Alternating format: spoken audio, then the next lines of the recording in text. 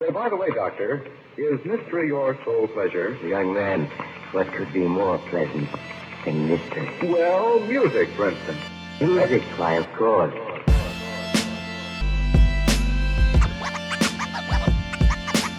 Music, for instance.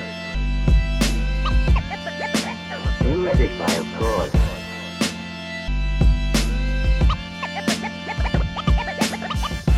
Feel on top of the world. Yeah. 1 2 1 2, and we back. Welcome back to another episode of Orion Radio. I'm your host, Kia Orion. Thank you for tuning in. This is coming to you live. This is gonna be New Year's. This is gonna be coming to you on January 1st, 1/1/2018. How crazy is that? We made it to another year, folks. Another one down.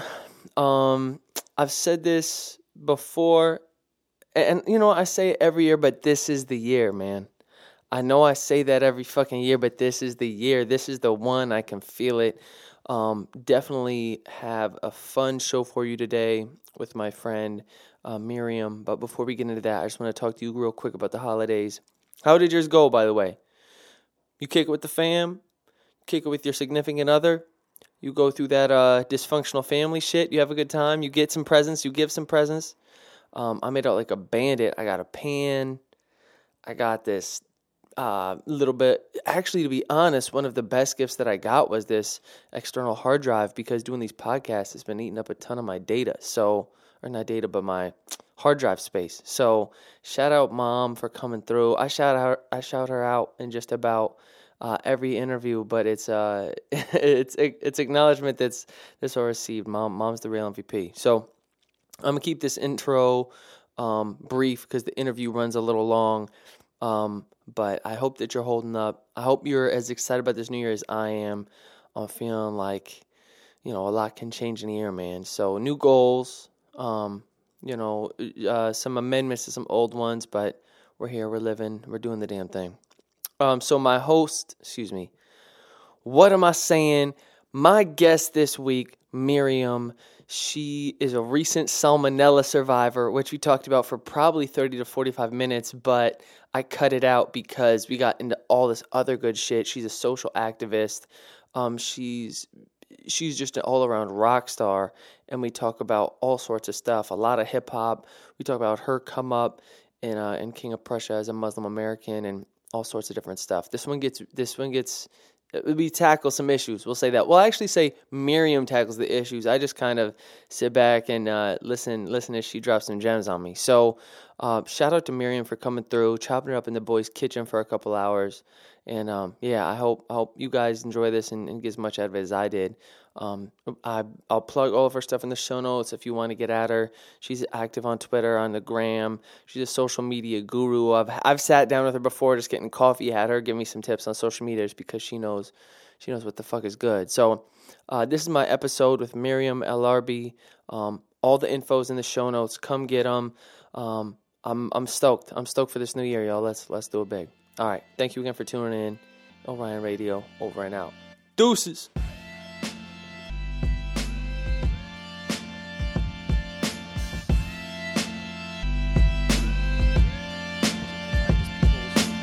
Origin story is always interesting to me, how people, especially if it comes to immigrant families, and how you end up somewhere. And I think, like you said, a lot of it has to do with cultures. Have you heard of this comedian Hasan Minhaj? So what's crazy is, not to pull I've known about this person since before they were a thing, but so I saw him perform stand-up when I was a senior in high school. So this was in 2010. Yeah, so 7 years ago, saw this guy do stand-up because I had applied to go to school at Bryn Mawr, which is where I ended up going. I applied ED, and I think I had gotten my acceptance letter at this point. So my mom was finishing up her grad studies at Bryn Mawr, and so I forget how we found out about it, but he was performing at Bryn Mawr. So I was like, let's go, because I think I had already seen him online, because he used to make these videos with these guys in California called, I think it was Goat Face Comedy or something like that.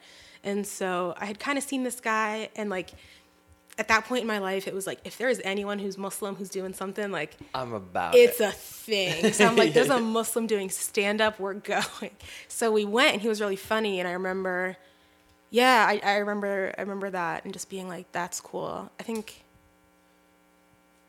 because I'm not sure if you've seen his stand-up special, Homecoming King, but it's because which was awesome, but he was also on the Gary Vee show not too long ago I saw, but also watching his stand-up special, it was so much about being Muslim and being Muslim and American and trying to figure it out, and the whole time I was thinking of you of like, because he's also really into hip-hop culture and like how do you want to be cool but also balancing that with your traditional values, and there's some shit that like sometimes your parents seem really dope. It sounds like sometimes are a little bit more old school, just don't quite get it. So for young Miriam, growing up in the hood, of the hoods of King of Prussia. Of King of Prussia, you know what I mean? Those mean streets of the middle class in the projects, in the, out in the cornfields and going, apple picking and shit. How was it for you kind of growing up? And shout out to your parents too, which it sounds like the theme of the podcast will be, but it seems like they were pretty cool.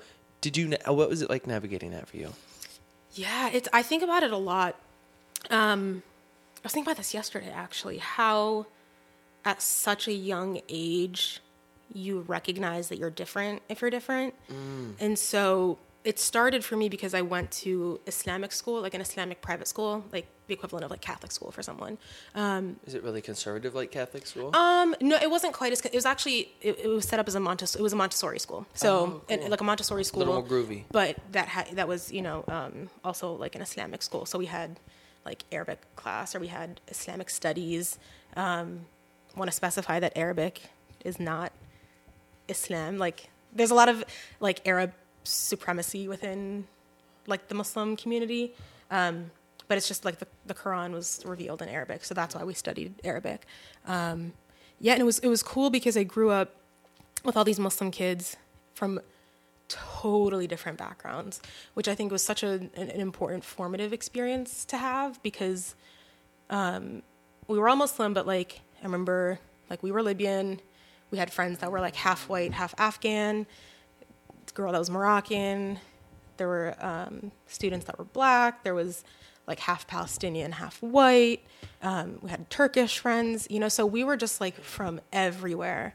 And I think at that age when you're so young, it's not something that's necessarily spoken, because how do I say this? It's like we didn't have to talk about it, yet it also wasn't erased.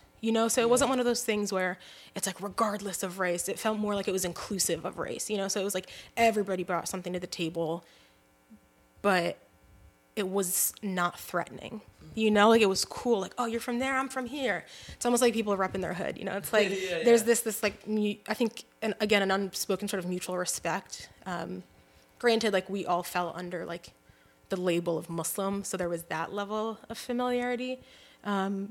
But so then in first grade, we spent half the year at the local public school, and then went back to the private school for second grade. And then in third grade, went back to the like public elementary school in our neighborhood, because my brother and I like tested out of the school. So essentially, because he's smart and shit. Whatever. Whatever. Yeah, I mean, no, we were like, my mom had us take those tests and do for the gifted program and whatever, and so we did that. I think starting in fourth grade. And that's your twin bro? I have a twin bro. Yeah, and you both are killing it at that point?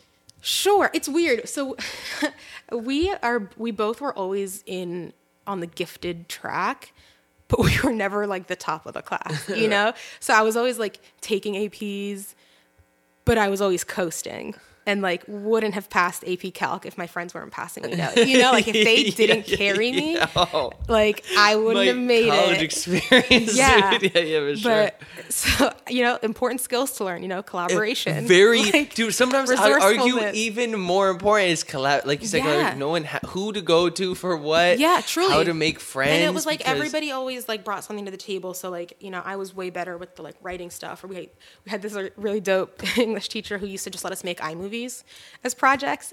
And we worked really hard on them, but then also some of them were complete and utter nonsense. But like when you're an English teacher or when you're a writer, you always can find meaning in something. Right. And so he would always treat them like they were the most profound thing ever. And we were like, nah, it's just shitty. But it was awesome. So was it like a group of just like you found kind of your Mean Girls kind of group? No, actually, ladies? so I was, actually, I like lost track of the question. So you're asking about like identity and stuff growing up. So by the time I got to the elementary school in third grade, there were so many things that made me stick out. Like one, I was the new kid. Two, so everybody would talk about like what they did together in kindergarten, and I'd be like, man, there's all this time that I, wasn't here. Already wasn't a part third of it. grade, you start to feel that. Yeah, and then I remember there was this one particular group of girls that I really like wanted. I remember every single one of their names too, because we all went up through high school together, and I really wanted to be friends with them, and they would not let me in the group. And of course, it was all white girls, every single one of them. Yeah. And there was the leader of the pack, and then they're like, fine, you can be in the group, but you have to, there was on the blacktop in the back where we used to have recess, there was like this huge painted mural thing on the ground of the United States of America.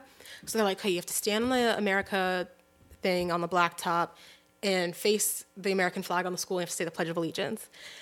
And I don't know that it was like a racial thing or not, like, but it was definitely like initiation. It was, it's weird. Like, it's weird. And I did that and then was like in the group, but always outside of it, which was just like the perfect metaphor for my existence as an American. It's like, I'm technically an American and yet like a qualified American, it's like a Muslim American, and an Arab American. Treated like maybe not. Totally. Like not part of like it. I'm not central to the group. I'm optional, Right.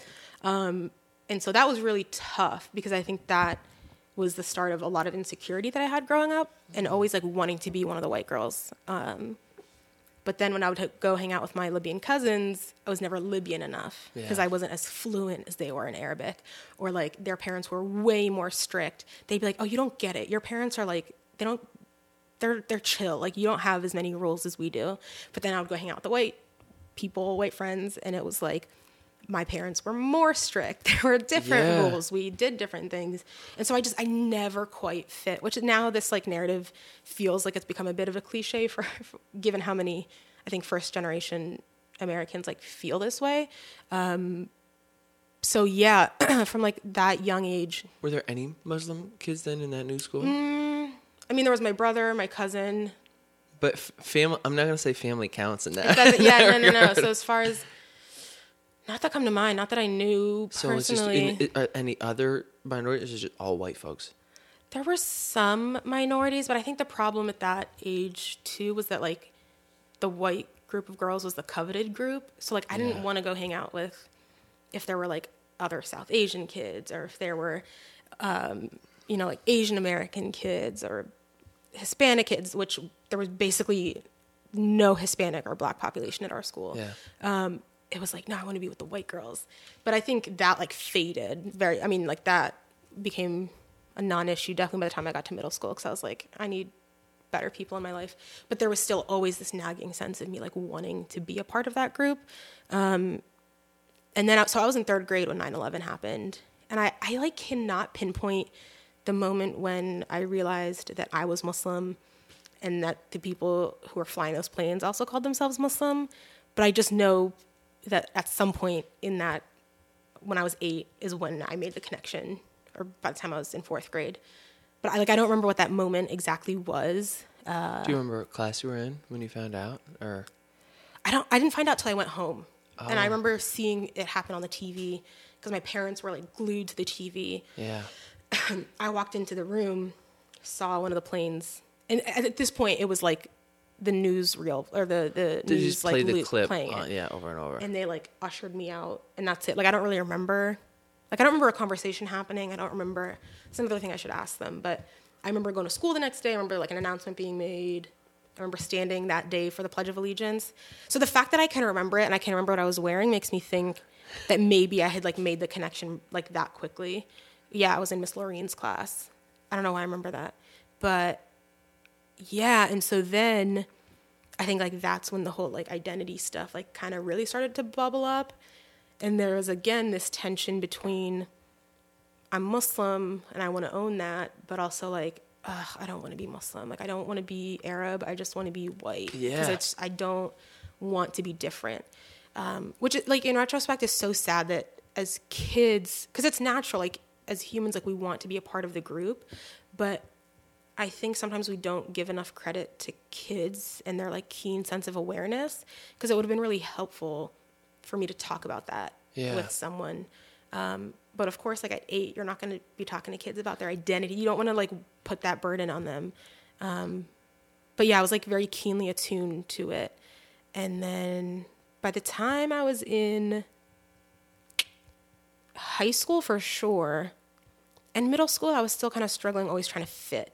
And like now that I'm older, I've realized that I'm never going to be part of one group. I'm kind of like, I'm friends with a lot of individuals. I have some groups, but I'm not part of one group. You know, like I don't have a squad because I think that it can be really limiting. And I would rather have a ton of people. I have like a few very close friends, but then I just have such a diverse group of people that I would call friends, and they're not all connected, but it's dope because I kind of get a little something different from all the groups that I am a part of. Like I've got my Muslim friends I can talk about like some spirituality stuff. I've got my Arab friends that I can cook with or listen to music or just be Arab with and have that shared context. I've got my friends, you know, like your MMP, my like MMP, your brother, friends, you know, all these people that I have such a deep, like important bond with, just sort of shared values and the way in which we view the world and kind of the world that we want to live in. And just like this really deep connectedness over social justice, I think. So yeah, now I view it as a good thing because I'm like, wow, it's so liberating that I can be friends with everyone, and I feel like I've learned so much just from being exposed to so many different kinds of people that it almost makes it tough when I go back to certain groups and I'm like, y'all are problematic AF, you know, because it's hard, and it's like we have a deep like connection, for instance, like about our Libyan-ness, but then once we start talking about LGBTQIA plus issues, I'm like, y'all are like, I almost can't have those conversations because I find them so upsetting, and yet I know that I also have to, because it's, you know, just like as an Arab, as a Muslim, I'm like, y'all, my non-Muslim white friends, y'all need to like handle this conversation because like I can't do this all the time. I can't be the one fighting. And so I feel very much like that responsibility when it comes to marginalized communities that I'm not a part of, but that I'm in solidarity with. So like I don't identify as, you know, LGBTQIA plus, and yet have found like so much support and love within that community. And I guess by extension, I would, you know, being a part of that community can just be like being really close friends, or like people that I consider family who are queer and they're out, but they can't be out to their family, or they can't be out to, and so then I'm like, yo, I have to have those difficult conversations, and I would rather lose friends sticking up for what's right and like speaking that truth than sit there and be quiet, because like that's how this shit gets perpetuated, because we don't want to be uncomfortable, we don't want to put in that work of like having that conversation. But I'm like, no, if you're not at least willing to acknowledge that you have learning to do, or that you're like bigoted or homophobic or racist or anti-black, whatever it is, it's like, then the friendship can go. Because it's just, but yeah. So, man, this is the longest answer ever. No. But I think that's important. So, and there's so much in there that we could tackle. But so real quick, back to Hassan Minhaj. People like that were so important growing up because there were no Muslim role models. There was no Muslim representation. And so like I remember, like in that experience, I learned so much about solidarity, or like cross-cultural shared experiences. So like even yesterday, I just rewatched this. Have you ever seen the movie Bend It Like Beckham? Of course. Okay, with Keira Knightley. With Keira Knightley. Yeah, back in the day. And like so that movie was huge for me because I played soccer growing up, and even though I didn't share all of, like, you know, she was in the UK and she was Indian. Her family was Indian, and they were Sikh, and there were like a couple like anti-Muslim jokes in it, but that were very funny because there are these like tensions between minority religious groups, but it's not the same as when a white person in America says something about like Muslims. It's kind of like this different side tension between people who are already marginalized, and there's like a power dynamic there. But so like, you know, movies like that where I felt so like it was so relatable, or like seeing her aunties in that movie. I'm like, yo, I grew up with so many like Pakistani friends, so I'm like, yo, that reminds me of this auntie or that auntie, or like this reminds me of my Libyan aunt, or my, you know, whatever. And then the soccer thing and all that. So I love that movie. Or My Big Fat Greek Wedding was another one like that. People like love these movies, but I love like these movies like mean something. Like people they're really do they are like or die for those deep. movies. If they, but like, then it's your like culture. when you grew up as a first generation something, like those movies are life affirming, because then you finally you feel like you see yourself reflected on screen in some capacity. And so then, you know, comics like Hassan, it's like, it's dope to see a Muslim do their thing and do it well. Yeah. But I also don't want to confine him to just being an Indian American Muslim comic, right? Because he's a comic who's good at what he does. The fact that he's a Muslim is dope for someone like me to see like it's possible at that young age. And then as far as like recently the most, and I don't know if I've talked to you about this yet, Skam, that Norwegian show. Yes, okay, yeah. Because your podcast. Yeah, so we started a podcast about it. So I'm now 24. I guess I was like maybe 23 when I started watching the show. Yeah, so I'm 23 watching this show with a character for the first time that I'm like, that is me specifically. It's this character named Senna, and she's a Norwegian Muslim girl. And I think in the show, she's like, her parents are Moroccan. And like, she's kind of feisty, you know, not feisty, but she's like, she's got kind of a tough exterior. Yeah. She speaks her truth. She like checks people. She holds to her identity, like her Muslimness and her Arabness are like important to her, but she's friends with this group of white girls. And then she ended up getting her own season. So each season of the show, there's 4 seasons, and each one kind of does a deep dive into one character's life. So it's the same overall cast, but first season was one character and blah, blah, blah. So Senna got the 4th season, which I was super emotional about, because I was like, damn, they gave the Muslim girl a proper season. She's not just a character on the side. And like, I think it was the first time that I really was like, this is media that was made with me in mind. And like this, it was really emotional to watch it. And like certain episodes, even just with her storyline, unrelated to her being Muslim, but just like her personality being kind of like ostracized by the group, I was like, damn, did they stalk my life? Like there was like such specificity with things that it was coincidental that also happened in my life, but it was like very emotional, because I was like, whoa, like this feels so incredibly personal.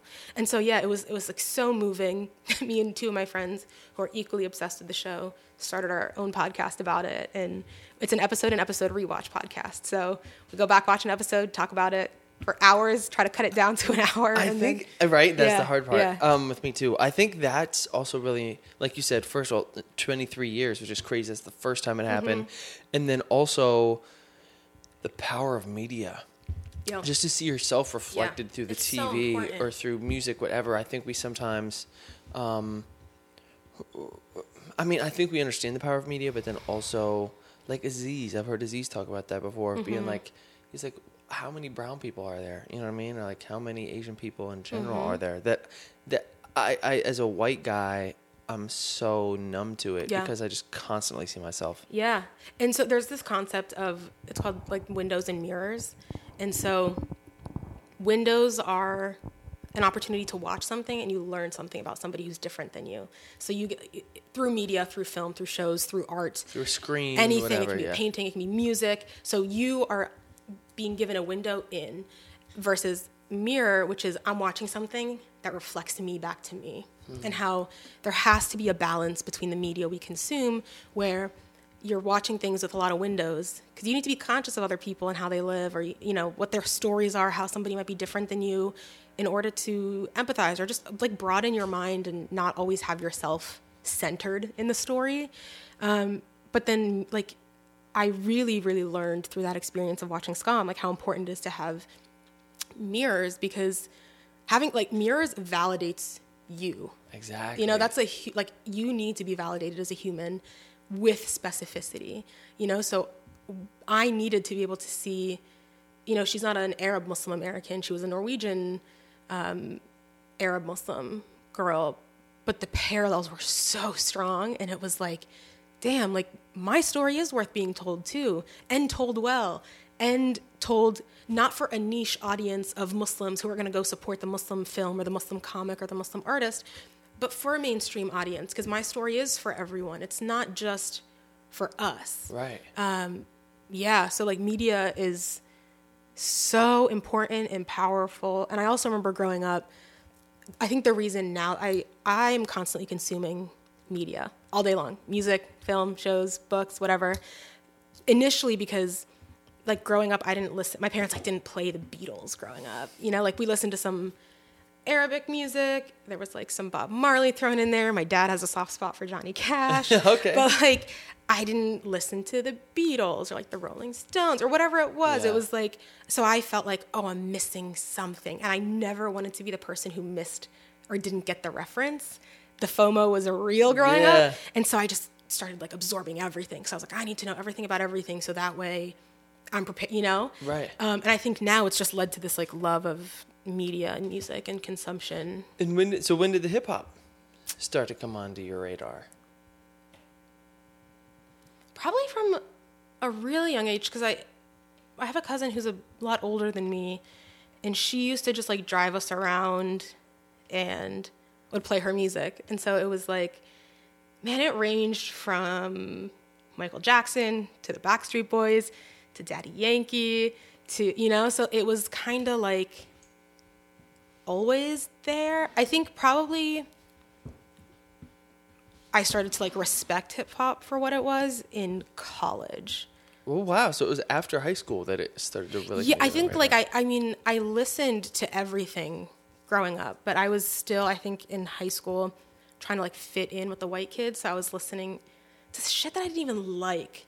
And like in retrospect now, it just sounds nostalgic when I hear these songs, because it reminds me of when I was like 17. But I was like trying to get into like Dashboard Confessional. Yeah. You definitely, I feel like, had an emo phase in there. I actually liked a lot of the like pop punk stuff. So I was like really, really into Panic at the Disco. Like I probably still know every word to their first couple albums. Fall Out Boy, Good Charlotte, Papa Roach, a little bit of Good Charlotte. Sum 41 there was like some Anne Berlin in there, some 41. Yeah, it was just like this like weird mix of essentially what I at the time would just like characterize as like white people music. Because I wanted to be I wanted to be cool and in. That's all. Hello, Goodbye. That's all all that on. stuff. I still really like Panic at the Disco's music. Like I actually liked, there were a couple groups in there that I genuinely liked. So like Panic at the Disco, I really actually liked and still do like their music. But I'm trying to think. Did you ever get on that Limp Bizkit tip? No. Rolling. That was my shit for a minute. What else? So the hip hop? So in high school, hip hop isn't a pivotal part. I don't want to say that it's not a pivotal part, because the other thing about hip hop was, like, hip hop music was the only place where I ever heard any reference to Muslim stuff, because, like, the influence of the Nation of Islam, and particularly like the Black Muslim experience, is so prevalent in hip hop And in Philly. Mm-hmm. Actually, no, I lied. So I think some of the hip hop stuff started definitely in high school, because now I'm remembering, like, there were a couple like conscious rappers, I guess you could say. In that phase always, too, you have to start this lyrical, spiritual, miracle shit. You really be like pretentious about it too. No, I try not to be. No, I'm not saying now, but like back in the day, you have to I only listen. I only listen to comedy. And Dead Prez. So there's this one artist that has had a huge influence on my politics, and his name is Low Key, and he's from the UK, of course. Obsessed with. I think the UK is just like, that is where I found my like musical home, because everything I listen to now, I mean, it's predominantly UK artists. I don't know why, but yeah, so his name was Loki, and he was half British, I think he's half Iraqi. And he started coming out with all this music that was like anti-imperialist, anti-Zionism, pro-Palestine, and it was good. And I was like, dude. And so he was like one of the first artists who kind of like politicized me, because I always grew up supporting the Palestinian struggle. Like I remember being young enough that I was on my dad's shoulders at rallies for Palestine. And so that was also kind of like my initial exposure to injustice and the fact that we can say something about it. But then when I'd go to school, it was like, we don't talk about Palestine because everybody's pro-Israel, so we can't. And they would try to host these like mock dialogues, but it was always pro-Israel. Like it never factored in the oppressed person's experience. It was always like, we just want people to be peaceful, so like don't fight back.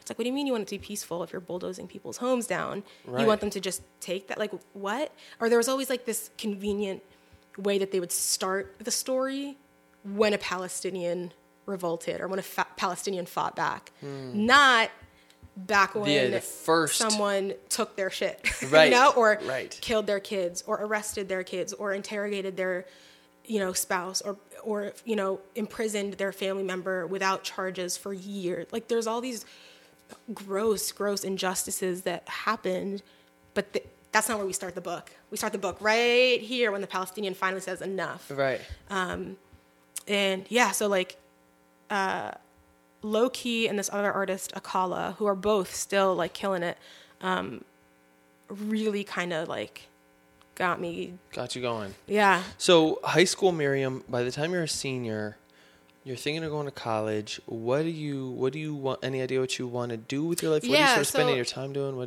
are you at? At that age, so my senior year is when I started wearing hijab, like the headscarf. Oh, cool. And I think that's when I was like, I am Muslim. And like people need to know, because I like, so the superlative that I got voted for in high school was most involved. So I was in student council all 4 years. I was in Model UN. It was called the Viking Channel, which was our local Upper Marion TV show was called the Viking Channel, and the high school students would film like games or sporting events. Cool. So I would be like commentator for soccer games, or I'd be filming swim meets. I was involved I started an Invisible Children Club. I mean, I was You're doing a lot of involved in everything. And so then my senior year of high school, I was voted student council president. And that was right at the same time that all that stuff was happening in New York with the quote unquote ground zero mosque. And people would be like, Muslims should not build it so close, it's insensitive and it's blah, blah, blah. And we're being like, what? First of all, we didn't do anything. Second of all, if it's our right, then it's our right. I don't understand this like respectability thing where we shouldn't, because it's apparently insensitive. It's not. The whole premise of the argument was problematic AF. And so at that point, I started feeling that like fire, that like the fire of injustice, which I think has just been burning ever since. And so I was like, you know what?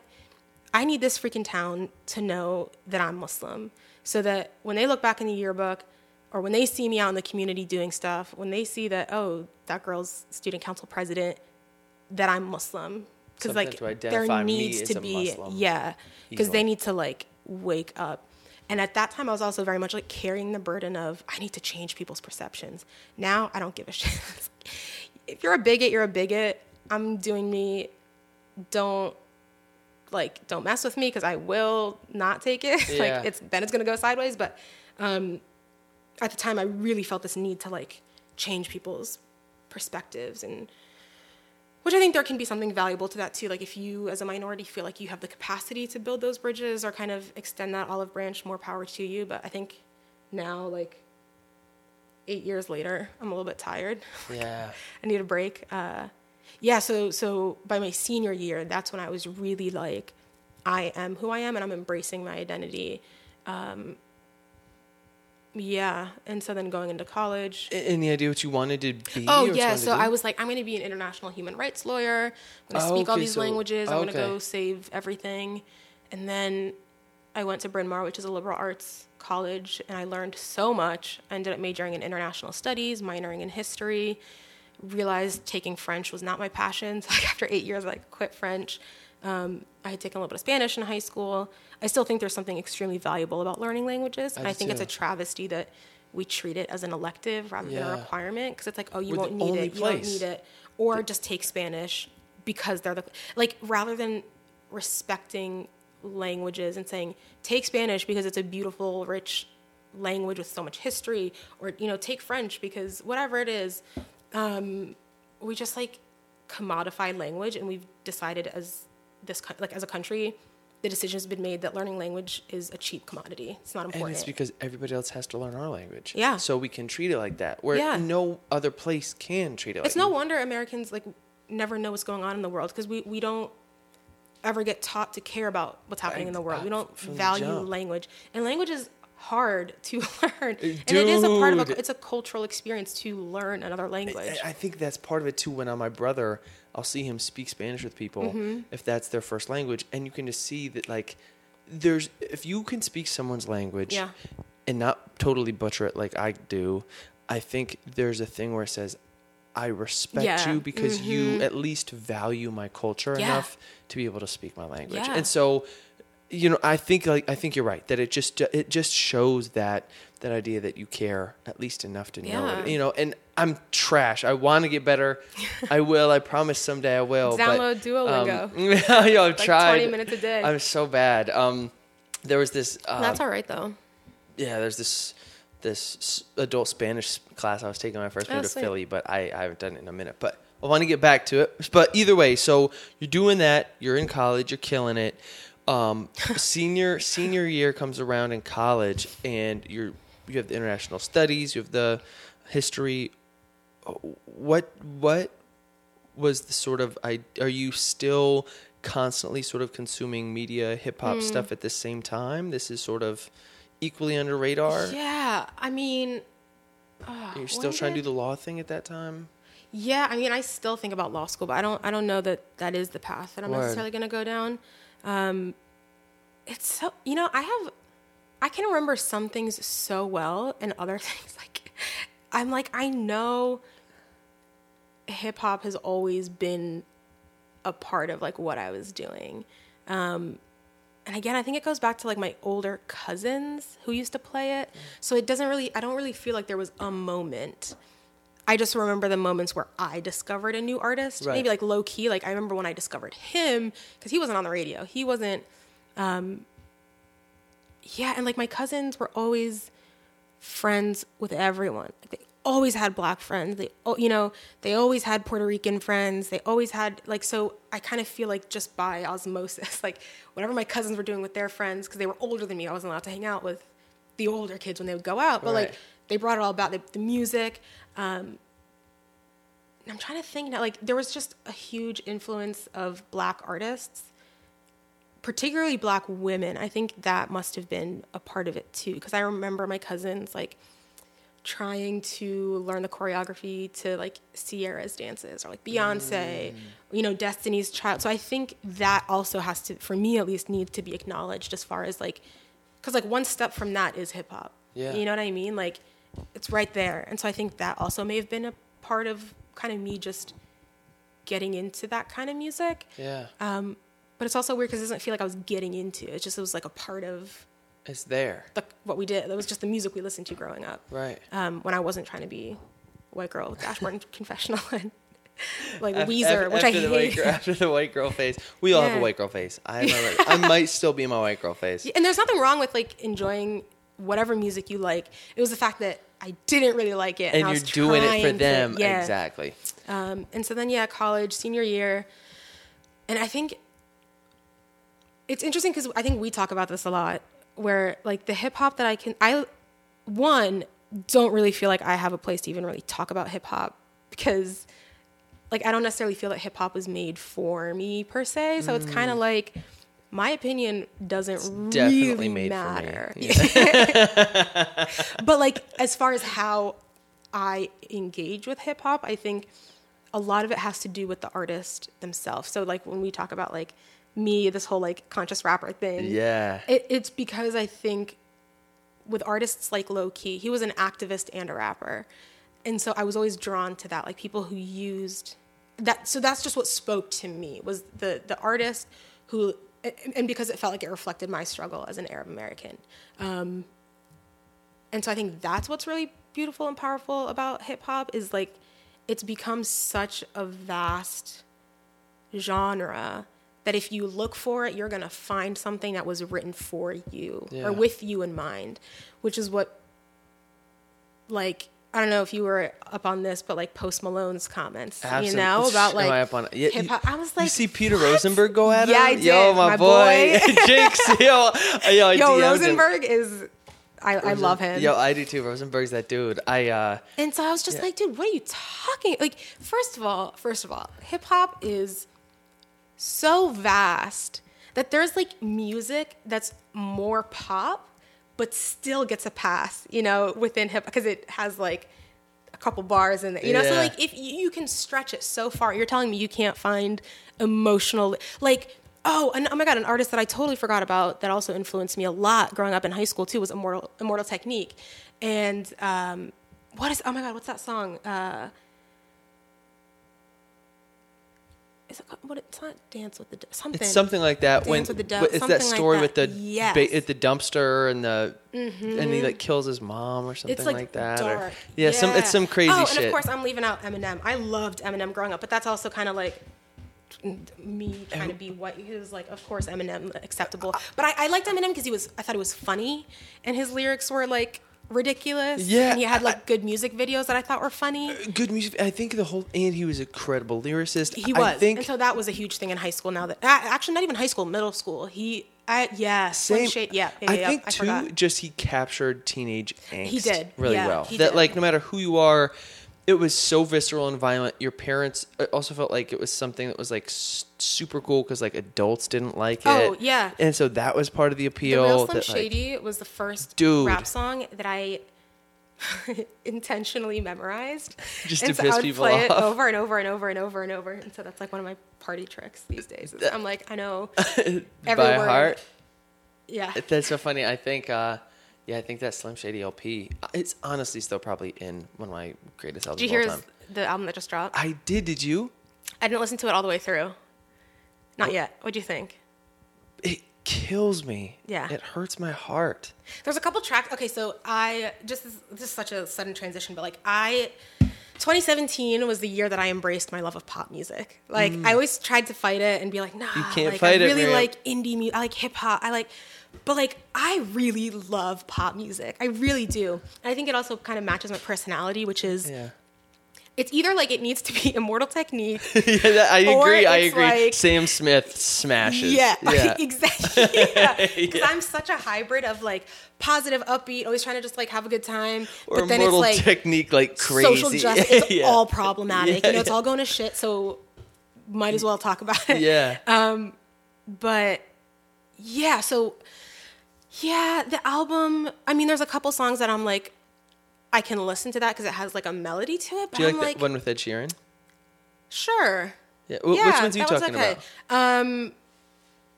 I didn't like the one with Beyonce at first, but I kind of like it. Yeah.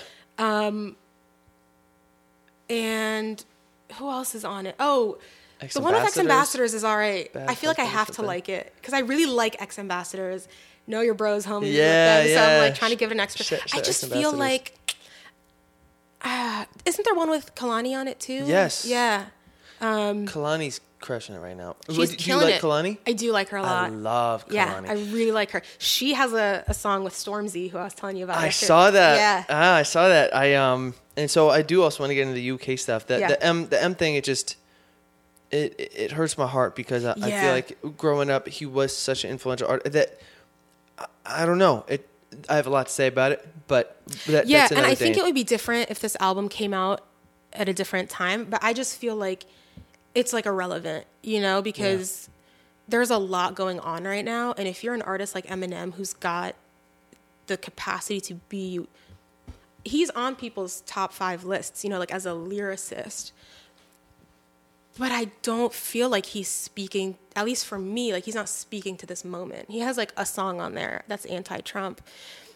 But like, that's easy. Like, where is the song about him confronting the fact that he's a privileged white guy and like speaking to other white people being like, yo, this needs to change. Like G-Eazy just dropped a song that felt very Macklemore. Yeah. Like, the whole like white rapper realizing he's white, looking around and he's like, oh my God, it's all like so messed up, you know, like, and he even talks about like Muslim, trans, what, like he hit every group, but I still was like, it was good.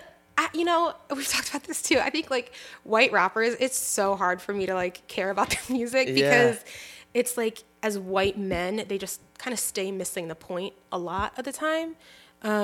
That's not to say that the music that they make isn't valuable or important. Like I think it is important that somebody like G-Eazy or Macklemore like talk to white people and start getting, because hopefully that can be a bridge to them getting more politicized and kind of actually listening to black artists when they rap about this stuff. Yeah. Because it's always acceptable when the white guy does it. Right. You know, it's powerful, it's moving, it's whatever. But then it's like literally every single black artist Have you been is listening to rapping The about, Roots? Like, No. have you listened to? No, I'm not saying you, but like to that person. Like, have you heard The Roots for like 20 years? Yeah, I mean, have you heard of Common? Have you heard of Erykah Badu? Like, have you? Yeah.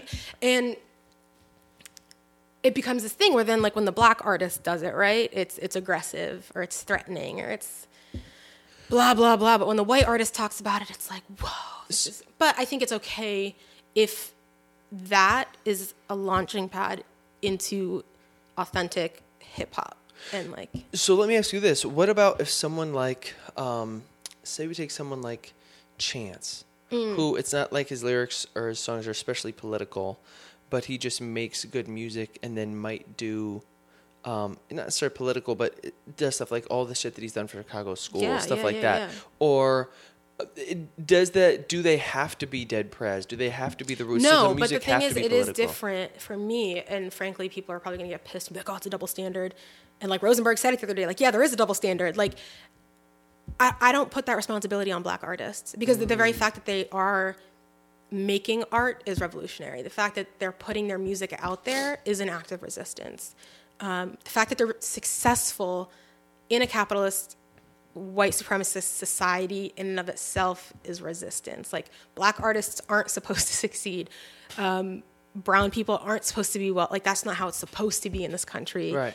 Even if people tell you otherwise, it's the American, no, it's a bunch of bullshit. So like somebody like Chance, I mean, personally, I would like to see him get a little bit more radical. That's just like my thing. Yeah, 'cause I know but you're into it. I don't task him with that because he is a black person making music, and that in and of itself makes it, and within a genre, like that is hip hop. Yeah. And yeah. What about someone like Macklemore, who's had huge smashes, like Same Love or White Privilege 2, things like that, that directly tackle these issues that you find are important and think that need to be. I mean, this kind of gets a little bit intellectual, but again, so like I was saying, I think there can be a value to that, right? Like if Macklemore has these audiences of white kids, he's gonna reach them and they're gonna hear that stuff and it might make them think. Excuse me, but at the same time, it's like, it's just another white male who's having his voice validated and he's taken up space. So it's like, what is he doing to create a platform to elevate another artist of color who is probably who's definitely more qualified to deliver that message? You know what I'm saying? So I think the fact that a song like Same Love did so well. On one hand, yeah, it's great. You know, like on the surface level, we're talking about like same-sex marriage, which is so important. But why are we only receptive to it when it comes from a straight white guy? Like, why? You know, I feel like, for instance, someone like Frank Ocean or like Tyler, the Creator. Yeah. Or, I mean, you know, like, and they get played. People know them, but not at the level that Same Love blew up to. You know what I'm saying? So it's kind of like this thing where when a song like Same Love gets that big and is, you know, the fact that he won the Grammy over Kendrick, like that kind of shit. It's like, in that process, yes, there's some good that comes from it. But for me, at least, the larger thing at play is, yet again, the word of the white man is validated, is respected, and is listened to. where did he get his inspiration in his music? From marginalized communities. Who's getting the award? The white guy. Right. Who learned something from black people. Right. Who learned something from gay people. Where is the black person getting, where is the gay person getting their moment? Where's the Muslim getting their moment? Because all the white guys are getting the awards. They all had to educate him, but he's collecting the rewards. You know what I'm saying? Yeah. And so it's complicated because I'm not saying delete the song. It's a nice song. It's fine. But there's all this other stuff at play as far as like white supremacy, white heteropatriarchy, like who gets validated, who's listened to. And like another thing that I'm really just kind of on a personal level, like navigating or trying to grapple with is holding people in their moment of learning, but also like having this really important social justice piece, because I can again see the value in having somebody like Macklemore, because it's like he is trying, but at the same time, I don't really care. Like, there's like real shit happening on the ground. There are real people whose lives are being destroyed, people who are sick, people who can't access the resources that they need to live well, but I'm supposed to feel bad for the white guy because he's trying. Yeah. And at the same time, on some level, I do feel for him a little bit because I know he's trying and I want to like acknowledge that. But again, like, not my part. You know what I'm saying? So it's kind of this both and situation. Yeah. But then people are like so easily put off. They're like, well, then what do you want him to do? What do you want him to do? And it's like, do better, like work harder, get smarter, learn this stuff. Because at the end of the day, the difference is for somebody like Macklemore, it's optional. And that's a problem to me. Like the fact that people see it as, wow, that's so great of him to go out of his, privilege and talk about oppression. But then when an oppressed person doesn't, we don't say, damn, that takes some real vulnerability and emotional labor and creative like capital to go out there and share your specific story. Right. We just see it as like, actually, I don't even want to say we, because it's not me, but white America, a lot of times it's like, ugh, stop complaining. This isn't relevant to me. It's kind of back to that piece that I was saying earlier about media that's either made by somebody who's a minority or that features somebody as a minority being seen as like a passion project that's good for their community, but it's not marketable to the mainstream. It's like, yes, it is. What are you talking about? Like those stories it does need to be in the mainstream. Yeah. Anyway, yeah, so now this is going like... No, it's okay. We can take it there. So it's a journey. Is someone like Sam Smith or Calvin Harris or Adam Levine, is it since they aren't in hip hop, is it still important that their lyrics are as relevant to injustices, or can Sam Smith just sing smash pop ballads and chill? Is it just because that hip hop is the one that's most obviously built off black culture? Even though I think like the specific thing with hip hop is, I think it's an art form and style that came out of a lot of oppression, and so you just can't ignore that when you start making that music. And that's also not to say that hip hop can't be fun. You know what I'm saying? I'm not saying that every song needs to be like heavy. Right. Because like there are some like hip hop jams that are just super shallow. Yeah. But it's great to bump it. Mull the way up. Yeah. Listen, all I do is win. Yeah. Right. So that kind of stuff. But I think that's also where, again, like, how I'm always drawn to the political activist kind of thing. Right. So like Vic Mensa, who I love and adore, and 2018 is the year that we're going to become friends. I think, and he's still growing and learning, but I think he does a good job of this where like he's got songs like OMG, right? Which is like kind of ridiculous. I love it. It's fun. Yeah. But then he's also got serious music. But then he's also out there going to Palestine. So you know what I'm saying? So like as a package, I'm like, he's doing something to elevate people, to shed a light on oppression. Somebody like Common's like veering into like a little bit of corny territory, or he was. Yeah. But then like he's got a new show coming out, and I think he plays a Muslim guy in Chicago, and it's clearly a show what is her name? Lena Dunham? No, not Lena Dunham. Lena, is it Waithe? Or I'm gonna look up her name because I want to get it right. But it's a show that's written by a queer Black woman and Commons, and so it's clearly a show by Black people, featuring Black people, telling Black stories with specificity, and it's not just like another thing where it's like people are in the hood and it's guns and violence and drugs and blah blah blah blah blah. It's a show that hopefully it looks like it's got some real legs to it and it's going to do some work. So like somebody like Common, who's got the conscious music, but then he went and did his like Hollywood career thing, but he still is a part of movements or social justice. He speaks up on things or speaks out on them. So that's so that's kind of, you know, as far as Miriam's ideal sort of artists is they don't. Yep, it's Lena Waithe. Lena Waithe. Right. Yep. They don't necessarily have to have all the songs be political, but just be. This is just a checklist for me. I want to make sure as I grow as an artist, what do I have to do so I can, you know, fit into your good artist category. So if I just switch from the rapping and go into just singing love ballads, is it easier to sort of make that?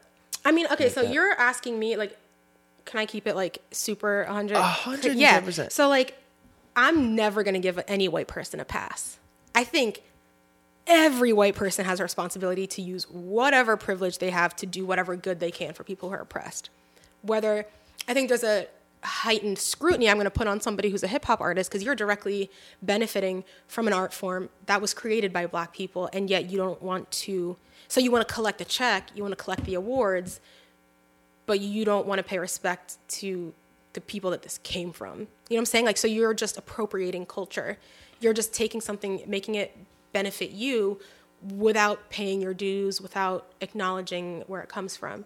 So that's why I'm like extra, you know, people like G-Eazy, whatever. But even somebody like Sam Smith, someone... Yeah, because I'd argue that the jazz, all of it comes from the root of Black culture. You know, even rock 100%. And roll, whatever. So why is it just because hip-hop's the most recent, or is it just because... I mean, in my opinion, I think I scrutinize people like Sam Smith, even people like Adele. Yeah. Almost, it's not cool, maybe not quite the same intensity, just because I also think like a lot of white rappers are annoying because they just like try to be Black all the time.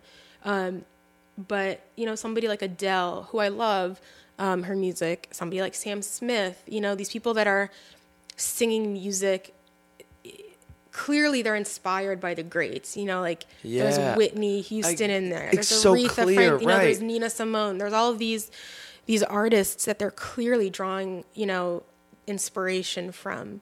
And so, yeah, they're lumped into it too, but also any white person, particularly any white celebrity with a platform, with money, with capital, with privilege, with a platform, with an audience, I think they all need to be doing it. And so I really do. Everyone's problematic. Again, okay. Like everything is problematic. With that in mind, I do feel like I really, and this kind of goes part in my whole like consumption of media, like that constant consumption of it. I'm not just listening to dope music. I really get obsessed and want to know everything about the artist. Because if I don't like the artist, I can maybe kind of listen to some other music, maybe, but I'm not going to be inclined to. You don't buy into it. So what could Calvin Harris do? Nothing. Calvin Harris and Taylor Swift. Okay, I was going to also ask, what could Taylor Swift do to get on your good side? What she can do to get on my good side? Yeah, as a girl who loves pop music, Taylor Swift is. I hate her music. She can stop making music and leave the public eye. That's what she can do. That's what she can do. It's on, baby. Let's go. Let's go. You want my real imp, you know what I'm saying? Keeping it 100. Yeah. You know, so because as a girl who admittedly loves pop. Yeah. Oh, I love pop. Why is someone like Taylor Swift? Is it, you know, why a Sia record over a Taylor Swift record? Okay, I love Sia because I think someone like Sia, one, like she's been through some shit, and I'm not saying that you have to, but I feel like already she's more real to me. Because I'm like, you've lived through stuff. You've struggled. So I think my hope, and I don't know her, but like my hope would be that she extends, like, that she's like learned a certain level of compassion or humility from her own struggle and like seeks out others who have struggled, even particularly like with race or things like minority groups that she might not be a part of. Also, these rules that I have this is just like my opinion. It doesn't even necessarily follow any. I just want you to doctrine. Like me. That's what I'm saying. I'm just trying to figure out what it is. But like Sia, I like Sia's music. I think she's wicked talented. I don't think Taylor Swift has a good voice. I'm not saying she's not a good songwriter. Right, but just I personally don't think music is a personal taste. I totally get it. She just doesn't do it for me. But Sia, I really like her as a person. Okay, so that kind of helps too. That does help. What about Justin Timberlake? He's canceled. He was actually one of the first artists when we were talking about hip hop stuff. And then you brought up like Sam Smith, whatever. Yeah. Justin Timberlake was one of the first people that came to mind because he's like the king of, he's not the king of anything. He's the king of appropriating stuff, and not exactly getting political, not paying his dues. And he screwed over Janet Jackson. So like, there's no white guy who screws over a black woman that I'm not going to hate. Right. You know what I'm saying? Yeah. Just like on you can't come back from that. Moral basis, he's canceled. I don't care. He's done. Because he screwed her over in the media. And then I feel like the fact that he's performing at the Super Bowl is just like the perfect cocktail of tomfoolery that's happening in this country. Because it's like, really, what a perfect example of white supremacy. The guy who messed up gets invited back to perform because he's viewed as acceptable. Janet Jackson, who got screwed over, is no longer acceptable because she's the one who, violated the sanctity of white America. Yeah, and showing her titties. It's just like, what? No. First of all, they both were involved. Second of all, it was an accident. Third of all, just... There's a lot there. There's so much there. It's very triggering for me. I will ride for Janet till I die. Okay. But like, just the fact that he has blown up and had this huge career, and she, I feel like, has lived in the shadow of that. She's amazing. Almost. She's doing her thing, and she is living life. But as far as I think, like the pop culture and recognition, zeitgeist kind of thing, it's like people are like, oh, the Super Bowl. But with him now, it's not even about the Super Bowl anymore. It's like smash hit, smash hit, smash hit. All which are just like sampling black music styles, Yeah. And so for him... And he's not political. He doesn't talk about anything. Because that's what I was going to ask does it... Taylor and Justin are put in the same spot. So do they... So say you take someone like Katy Perry, Lady Gaga, these big white artists... Mm-hmm. Do they, for them, it's not necessarily, just so I can get this straight, it's not necessarily that their music has to be political, but just maybe their actions. You need them to go to Standing Rock, or you want them to talk about it in interviews, or you just want it to be part of their sort of like arena, but it doesn't mean that their art has to be focused on it. Yeah. Is that right? Yeah, totally. And I think they need to make it unequivocally clear who they align themselves with. And so someone like Taylor Swift, we don't live in an age where you can be quiet anymore. Like, you can't not have an opinion. There's no such thing as not speaking up, because if you don't, it's that famous quote, then you've sided with the oppressor. So someone like Taylor Swift, she really, like, I get really angry about her because she's hugely successful as far as, popularity, record sales, the money she makes. But I really, truly think she's a piece of shit because she's never come out and spoken out against Trump. She only speaks out against, like, oppression when she has specifically experienced it. So now she's against sexual assault because she experienced that, which unacceptable, should not have happened to her. But all of her, quote unquote, I don't even want to call it activism because it's not, but it's all qualified activism. It's all, how does it play into her image as a victim, as a white woman who's really nice and just has been wronged in the world. And it's like, no, she perpetuates misogyny. She perpetuates white supremacy. She perpetuates body image standards that only thin white women are beautiful. Her friends are only thin white women. She has a couple black people that she tries to use as props to say, look, I don't only hang out, so she's just like the worst in every aspect, because I think she capitalizes on her whiteness. She capitalizes on getting all of white America to like her music, guys and girls. Yeah. Frat boys love her. Right. But then she wants to talk about sexual assault. You know what I'm saying? So it's like she panders to the people who are perpetuating violence against other people, but then takes a slight moral stance but it's only specific to her. It's never about the movement. And So I just think she's incredibly self-centered and has not in any capacity used her platform to speak on anything. Even the most basic thing, I don't even characterize this as doing anything, is coming out against Trump. She hasn't said a thing. Right. So I'm like, she's such a waste of space. So how could an artist like that, once you get at that level, you're living in the Hollywood Hills, you're, in all seriousness, probably very disconnected from reality, how can you speak on issues in a qualified way without it seeming like you're on like that, whoever did that terrible Pepsi commercial as Kendall or Kylie Jenner, how without it seeming that you're just trying to be a part of the conversation in a way that isn't self-serving. You know what I'm saying? Yeah, so this kind of goes back to the thing I was saying about Macklemore, which is pull somebody else up. I don't need Taylor speaking on shit. Like, I don't need her opinion on social justice because it's going to be whack no matter what. Okay. We like Taylor. So how could she do it right for you? Again, I don't know that she can because she's just, like, transgressed so far that, like, again, if she would just leave the public eye forever and never make music again, I'd be happy. I'd be content. But, like, she can feature other artists or, like, share somebody else, you know, like, post about a book that came out written by a black woman. Oh, you know what I'm saying? Gotcha. Like, just using her platform to inform or like inviting other people who are qualified to speak on it onto her platform to share. You know, she does this thing at her concerts every freaking time. There's a new celebrity that walks out. Why doesn't she get an activist to walk out and spend 2 minutes on, you know, like. And so then that shows where she's aligning herself. It shows who she has connections to, where she gets her information. And so that would lead me to believe, oh, maybe this person's a little bit more woke because they know who Keeanga-Yamahtta Taylor is. Yeah. Dr. Keeanga-Yamahtta Taylor. She's a professor. Or they're a professor. And you know what I'm saying? So like things like that where it's like, okay, you're doing your homework. Yeah. So putting other people on.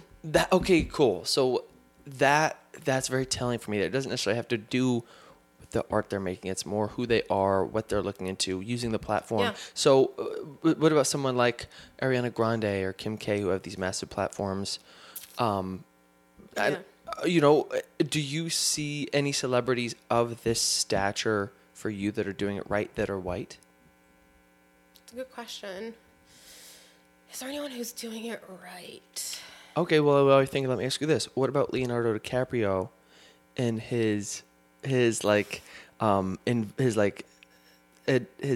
to save the environment? And, I mean, like that's dope that he's talking about the environment, but also like rich, wealthy people have been shown to be more harmful to the environment than the rest of us. So like he's flying on private jets, you know what I'm saying? Like, so it's just kind of like goofy. Like, it's just like, dude, that's cool that you picked the most apolitical. I mean, the environment is by nature. Because if you ask my dad, who's the most radical political guy in our family, but the environment to that man is the top issue. I mean, he's a he's Cuban American, but you know, people maybe think he's a white guy, but to my father, that he's into race, he's into all these issues, but to him, you couldn't argue that anything's more important than the environment. Because I don't disagree. I think the environment is a huge thing that needs to be talked about, but I don't think we can enter into that conversation without talking about who are the key stakeholders that have put us in this place. Rich white guys, right, that want oil. You know what I'm saying? So it's like these conversations by nature are political, right?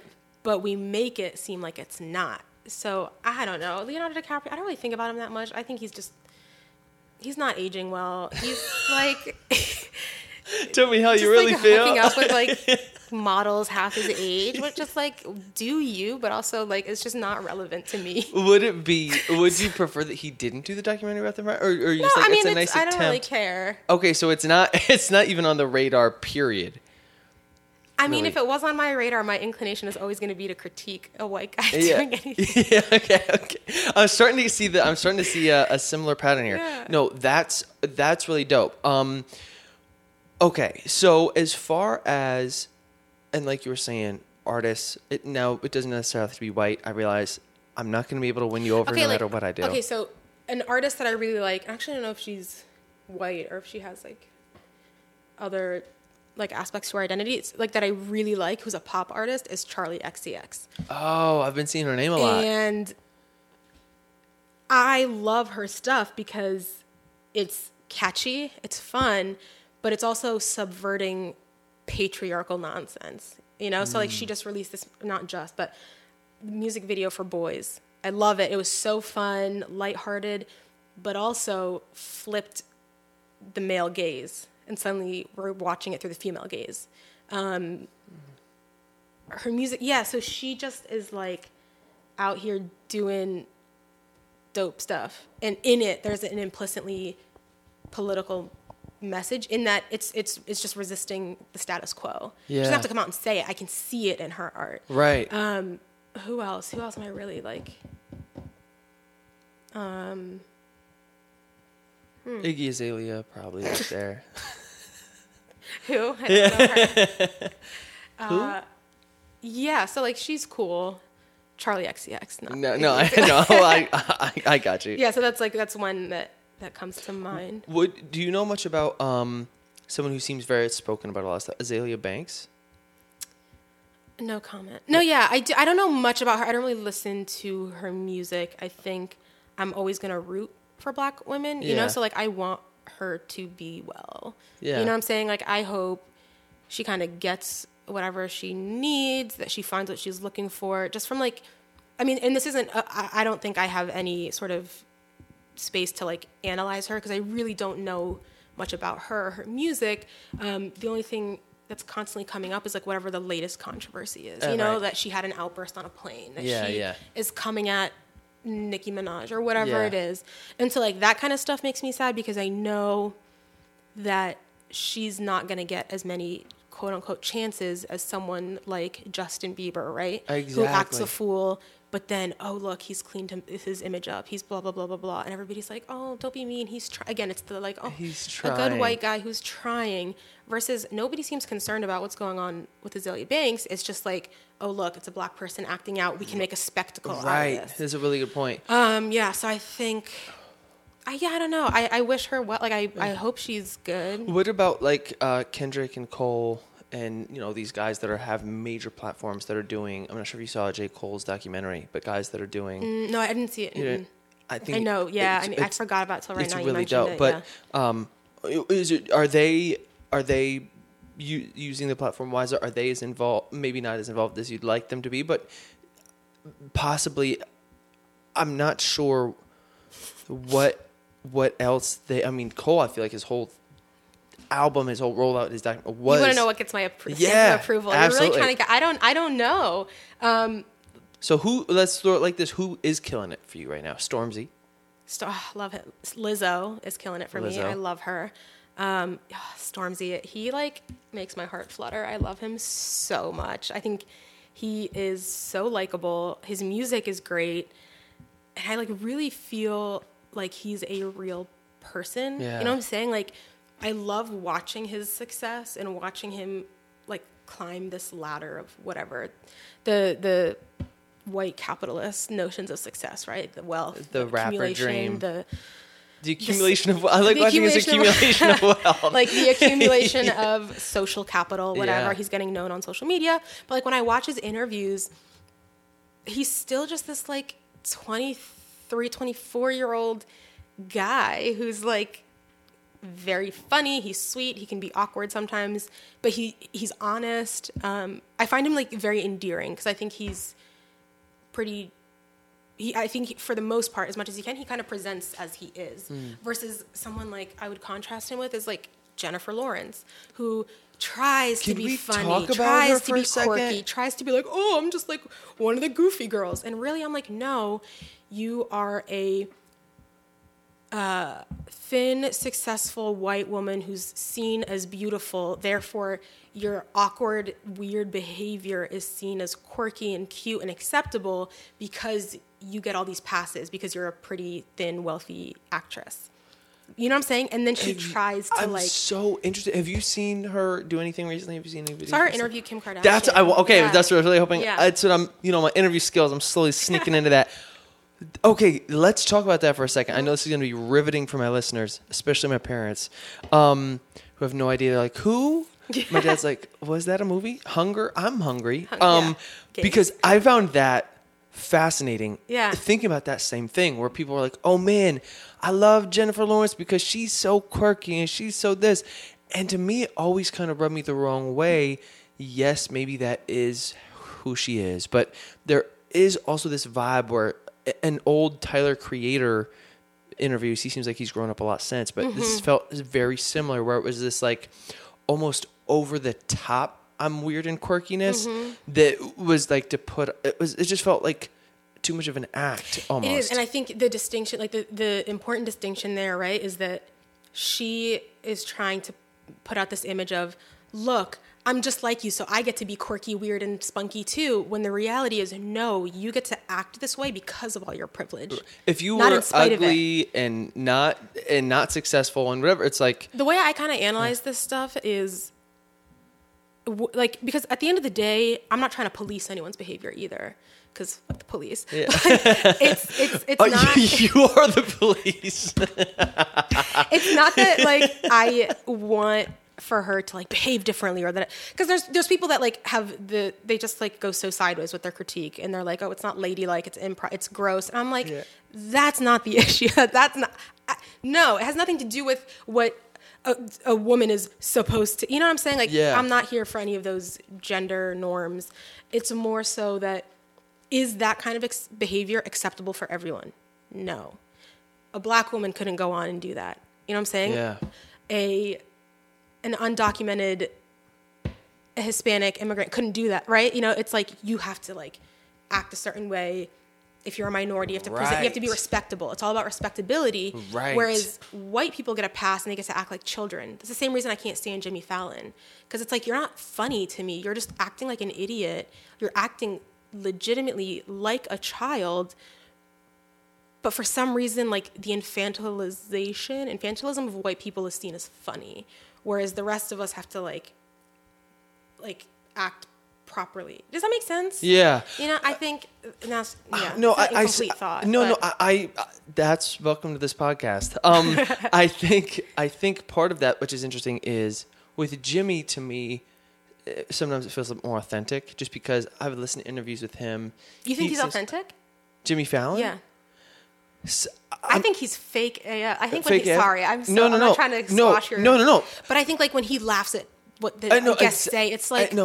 exactly. So, and that's a really good point. So let me clear this up. Sorry, I didn't cut you off. No, incomplete thoughts. Is I think that he's also doing his job as a host, where he can't be Charlemagne up there, you can't say Charlemagne, because someone comes up, he can't say, this movie was really whack, because his job is to say, yeah, go see The Great Wall with Matt Damon because it's amazing. It's the best thing he's ever done. Where like, so part of it is he has to have a bit of an act, I think, for his job. Yeah, but like, for instance, like, I don't love everything about Ellen DeGeneres, but I think she's really good at what she does. I was going to ask, you know, like, she's somebody that I think, again, at times she can be like problematic, or I don't love how she engages with certain guests of color in particular, but I think she's good at her job. She like lets the guest shine, kind of lets them be funny. She'll be funny, but she's not being fake. Yeah. Or at least it doesn't come across that way.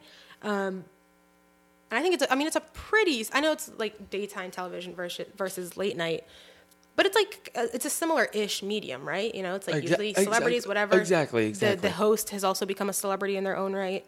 And I find her interviews way more enjoyable than, say, I just don't watch Jimmy Fallon, frankly, because I just think he's boring. I think sometimes you can tell he really, but that's what I mean about the authenticity thing is, when I listen to interviews with him, he's always just wanted to like, he's always been this super goofy guy that just like is good at doing impressions and voices and wants to. I don't think his impressions are that good. I don't think they're great either. My standard is, like, Robin Williams was a genius. That is a talented entertainer and comedian and tortured soul. Heartbreaking. I mean, when the story came out, I like legitimately cried because I felt like it was someone that I knew, and he just was spot on, you know, like he killed it. He was wicked talented. But then you've got clowns like Jimmy Fallon, who it's like, in my opinion, he's not doing anything remarkable. He's putting on a dress and saying, ew. Like, why is that funny? Right. Or it's funny for like maybe a second, but why are we doing the same shtick over and over and over and over again? Same thing with people like Taran Killam, who I also just have we exchanged tweets like 4 years ago, and I'm not over it. But it's I like when you can at least admit when you're petty. Yeah. Yeah. No, but like I don't find him funny because I don't feel like his impressions are that good. It's not even like Will Ferrell. Like I'm just not into the like burping, farting, poop joke like boy brigade that Hollywood has turned out. You know, I'm not into that. See, that humor's never done it for me. It's fine. I'm fine with it existing in a reality where it exists, but like much like Taylor Swift, I would love if it just stopped being made. Stopped existing. So what's your beef with Charlemagne? Oh, he's just a raging misogynist and an idiot. Like I'm currently reading his book right now. I was just gonna say nothing he says is intellectually sound. Did you read his book? No, down to the fact that it's called Black Privilege. Like, yeah. No, like why are you putting that idea out into the world that there's black privilege? There's white privilege for sure. And then there's privilege as a man.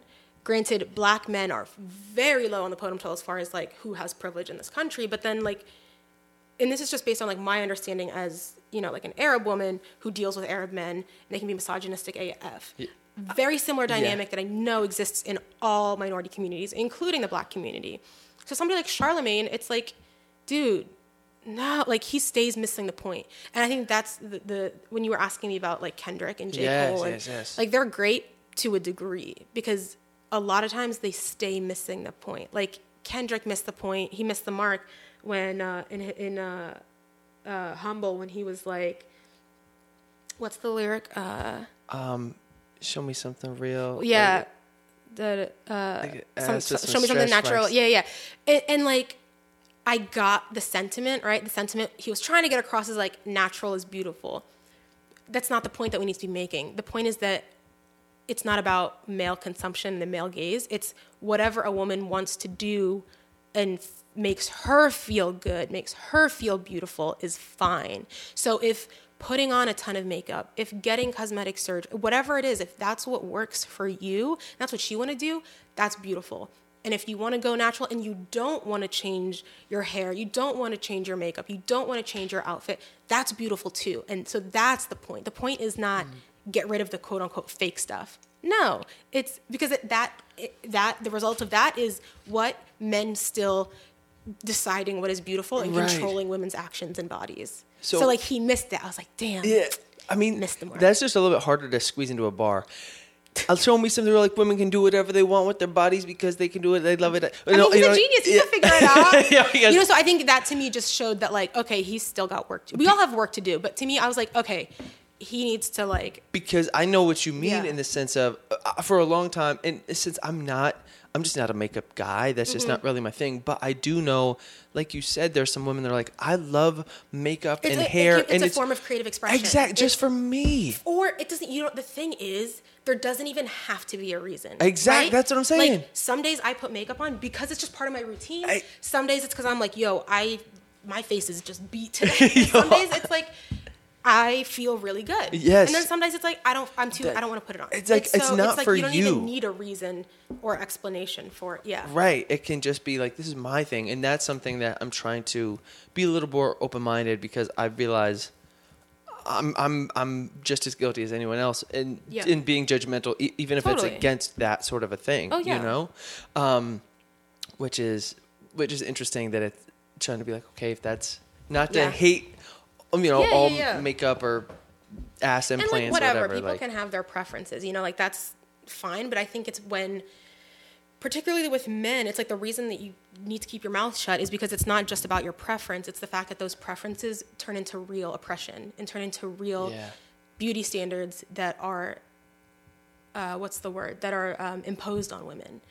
So it's not, the thing is like, and that's where it becomes an important thing to acknowledge your privilege, right? That like, it's not innocuous when a man talks about what he thinks is beautiful for a woman to do.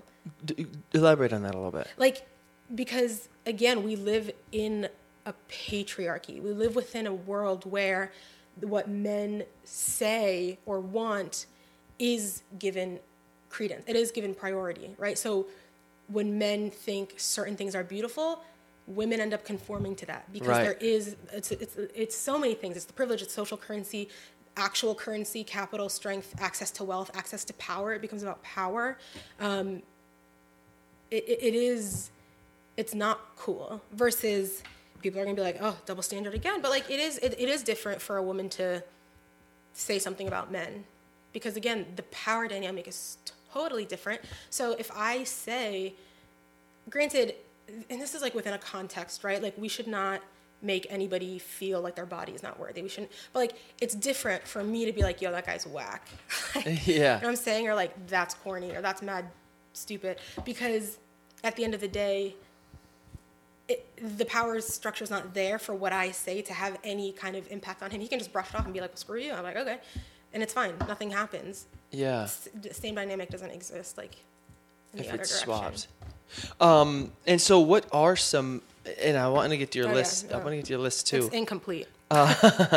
Of what are some then places or what's some media that you consume now that you feel like is doing a good job? Like you mentioned the show before, but maybe other shows or news outlets or YouTube channels or whatever, what are some things that you can put me on? Cause I kind of stay stuck in my little white boy rut of media that I consume that you feel like is, whether it's Everyday Struggle with Joe Budden or whether it's, a podcast that you like, you know what I mean? Who are some folks that you feel like are doing it right? It's a good question. Yeah, because I've kind of cultivated, like, a lot of my information truly does come from social media. And so it comes from, Twitter in particular?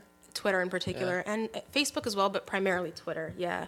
From, like, finding activists, and it kind of just becomes this rabbit hole, right, where it can happen on YouTube too, where you start one thing and then you're on another thing and then you're on another thing. And suddenly you're like, whoa, who's this dope artist I just found? I kind of feel that, and it's taken time, like it's been over the years, kind of cultivating like people that I follow on Twitter. Because it starts with an activist and then I see that they're putting somebody else on, they're retweeting someone else, they're engaging in a conversation with someone else, or they're tweeting about an academic whose book is coming out or blah, blah, blah, blah, blah. So it becomes like a web. It's this network where you start to find lesser known people who are incredibly important and their voices are incredibly important. They just don't happen to be typically in the mainstream because what they're saying doesn't fit the narrative of white heteropatriarchal America. Yeah.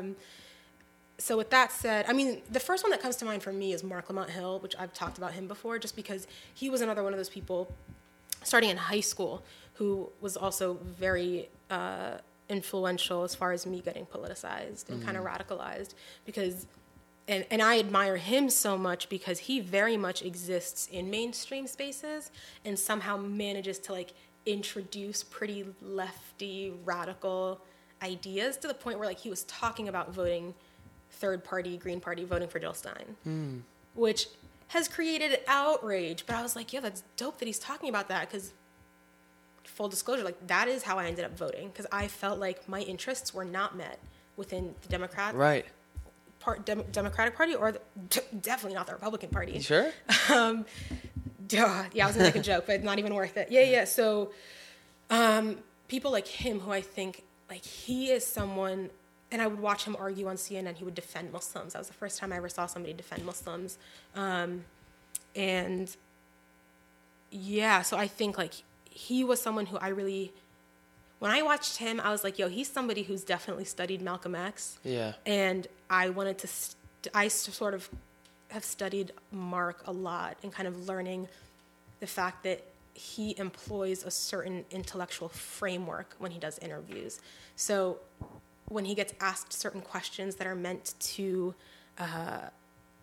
like rattle him, he reframes the question. Or he reframes the premise and says, that question doesn't even work because it assumes this, this, and that. And so I was like, whoa, because my biggest fear growing up used to be that somebody's going to ask me something about Muslims, I'm not going to have an answer to it, and it's going to look like they're right. Even if I know that they're wrong, I'm not going to have the like intellectual tools or ability to explain why it's problematic that they're asking me that question. So yeah, like he's somebody that was, so I would recommend like just going back and watching his interviews and watching how he speaks, he's very, like, the language that he uses is very accessible, but he's also highly intellectual. And I think that's also really important. Like, if you go to college and you learn theory, but then you're not able to spread that knowledge in a way that's accessible to somebody like me, who at the time was a freshman in college or a sophomore in high school, then are you really doing the work? Because if it stays up here, you know, on this ivory tower kind of intellectual level, it's not going to do anything substantial. Like, that's what praxis is to me. Taking this, like, intellectual stuff and bringing it into the everyday and teaching people who might not have access to that same experience that you had, where you got to learn about systems of oppression. Yeah, so that's a long way of saying Marquemont Hill.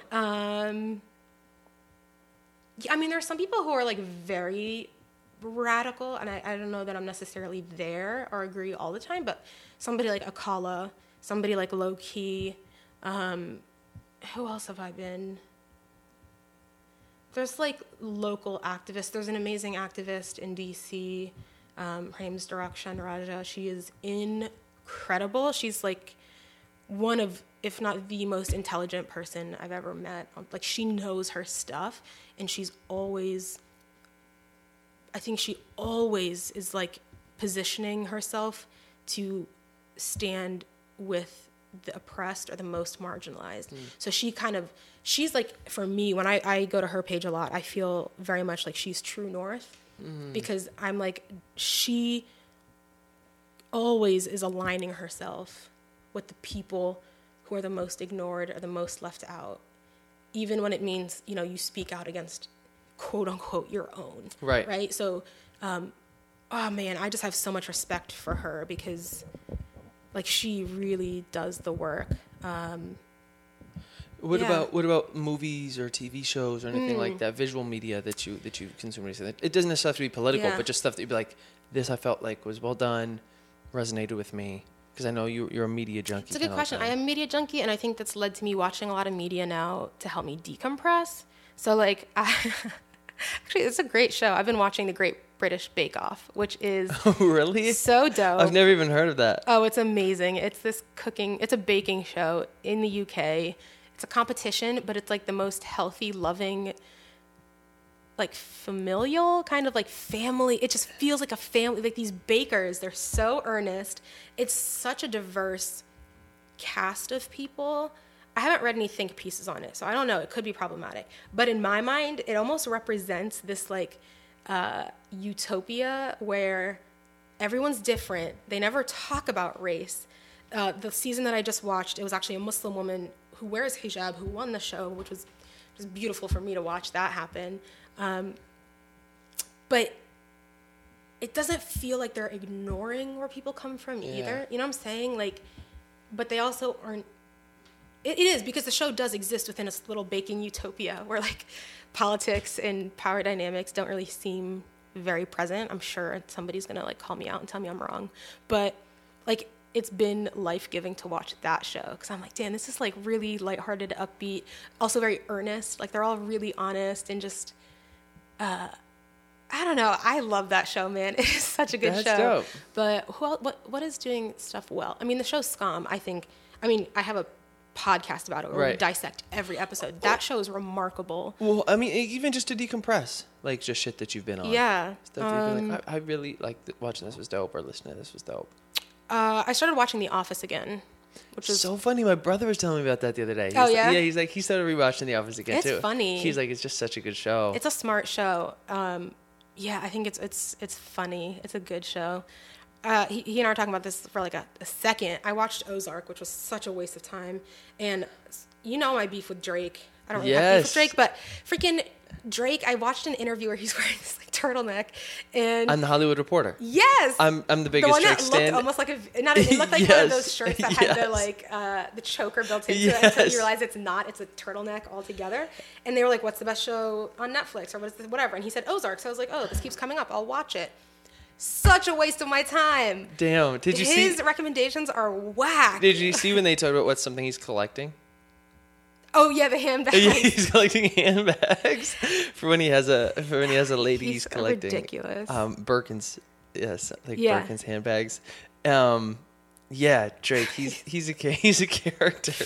Yeah. So yeah, but what else have I been consuming? Stormzy really has just brought me so much joy. I've also been watching like a lot of his interviews. I really like them. Do you like Roy Woods? I don't know Roy Woods. I'm a Drake fan. Well, he's on the OVO.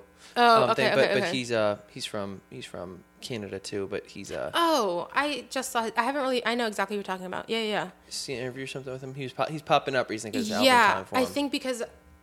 So again, like everything I watch or do is like connected through. So I think I was like on some Majid Jordan stuff, and then I think it popped up as like a. What do you think of Majid Jordan? I like them a lot. I haven't really listened to their newest stuff. I think they also just kind of have the like. They sort of have like a D-bag vibe. I think they intentionally do, like they're just like so unaffected all the time, and I'm just kind of like, okay. The one guy, he's Arab, which is cool. Yeah. I like some of their stuff. I think. Who else is in your ear? And then I'll get you, Ed. I got a couple more questions for you. Yeah. I'm also almost out of battery. Shout out. Damn. We're gonna cut this a lot. You can just cut out all the salmonella stuff. Yeah, I love that. That's the best part.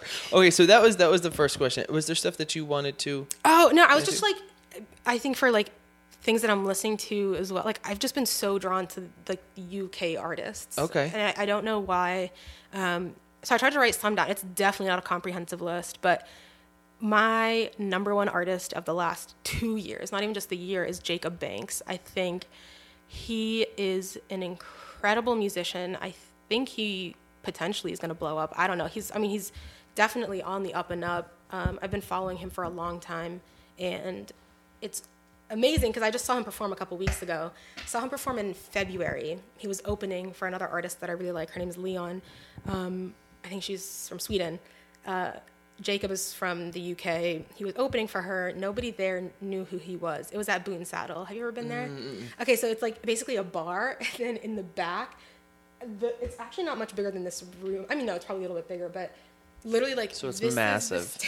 Massive. Honestly, actually, it probably is about the size of your apartment. So like, if this is the stage over here, like that's the standing room. That's it. Tiny place. So I saw him perform. I'm standing like as close as I am to you. And this was in February when he was opening, and I requested a song, and he kind of like froze, and he was like, "Oh man, like I'm not even gonna try to do his accent." So imagine this with an accent from Birmingham, but he was like, "Oh, it's not on the set list. Like I got you next time." And I think he was so thrown off that anyone even knew who he was. And so then I saw him a couple of weeks ago, and he performed the song, and then I met him after the show because I had the set list from that initial show. I really wanted him to sign it. And he was like, "So what did you think of Sink or Swim?" And because he played the song in the set, and in my mind, I'm like, "That was because of me." Yeah. But like, it's been months. He's played a million shows. I'm like, he doesn't remember me. He just added it to the set. And then when I met him, he's like, "What'd you think of the song? What'd you think of Sink or Swim?" And I was like, "You remember?" And he was like, "I never forget that kind of shit." So he's like one of those people that I've had a positive experience like in meeting him. Yes. Also, just his music is beautiful. Is it political in any way, or it's some of it? Yeah, okay. But it's like built into all of the art. Right, so right. I mean, he's also I was going to say Nigerian American. He's not American. He's British. But he was like born and raised in Nigeria. And I think he said he moved to the UK at like 13-ish. So he's got that kind of like split identity experience. Yeah. But he's also 6'4", maybe. So he's like a tall black man. And he's pretty dark skinned. So like, again, like when I was saying, just people who are visible minorities making art is in and of itself a form of resistance or a form of activism. But also certainly, some of his music, especially his music videos, if you check out his music video for Chainsmoking and for Unholy War, they definitely have political messages in them. And he's so sweet. He's like the physically biggest introvert I've ever met. Like he gets on stage, does his thing, and then you meet him and he's like pretty mellow. He's like pretty quiet. He's not very expressive, but as soon as he starts performing, it's incredible. And his music is just, I've never recommended his music and had somebody not like it. So this is big. So I try to keep my good recommendations. Yeah. Jacob Banks, Stormzy. What about Daniel Caesar? He's on the list for me. I love Daniel Caesar, and I love that I got to discover his music 100% on my own by accident through some Spotify thing. And so it was We Find Love. And when it came on, I was like, whoa. It was one of those moments where I was kind of like shaken awake, where I was like, this is really beautiful. Amazing. What is this? Kevin Abstract / Brockhampton are killing it right now. Do you listen to Brockhampton at all? But they just dropped an album. They did, yeah, Saturation 3. I don't necessarily like every single song. So this is what happens. This is how I consume music. I either like love just the tune and I'm like, this is dope, or like I'll fall in love with the artist or artists and then kind of love their music even more. Right. Because I'm invested in it. And so like Brockhampton, I learned about them because one of the artists, Kevin Abstract, has a song called Miserable America, which actually I discovered his song and Daniel Caesar's. I think I was on the same like random. I was driving to work one day and they both just came on, and I was like, "What? That's a good This is day. 2 dope songs in a row." So yeah, Kevin Abstract is ridiculous on Twitter. He like tweets all day long, but he has this song called Miserable America where he talks about being gay and his just like kind of not being accepted by like certain family members, or his I think the song, he has a white boyfriend, so it's that his like white boyfriend's parents are low-key, high-key racist. Yeah. So I was like, whoa, this is an incredible song, because to have a black artist talking about being gay, that's like revolutionary. You know, it's like there's Frank Ocean and Tyler, the Creator, and now there's Kevin Abstract. Like, so it's like, I don't know, I just find that music so important. And so then through him, found out about Brockhampton, which is, I think it's like a collective of, it's a boy band of like 13 to 17 guys. I can't exactly remember. But it's just this kind of like ragtag group of guys that like all make music together. And they recorded the entire album in his room. And they specifically refer to themselves as a boy band. And everyone calls them a group, a collective, or they'll put like boy band in quotes. And Kevin is like, we're a freaking boy band. Like, that's what we are. We're a boy band. So I love them. I love both like what they represent, but also just like I like a lot of their music.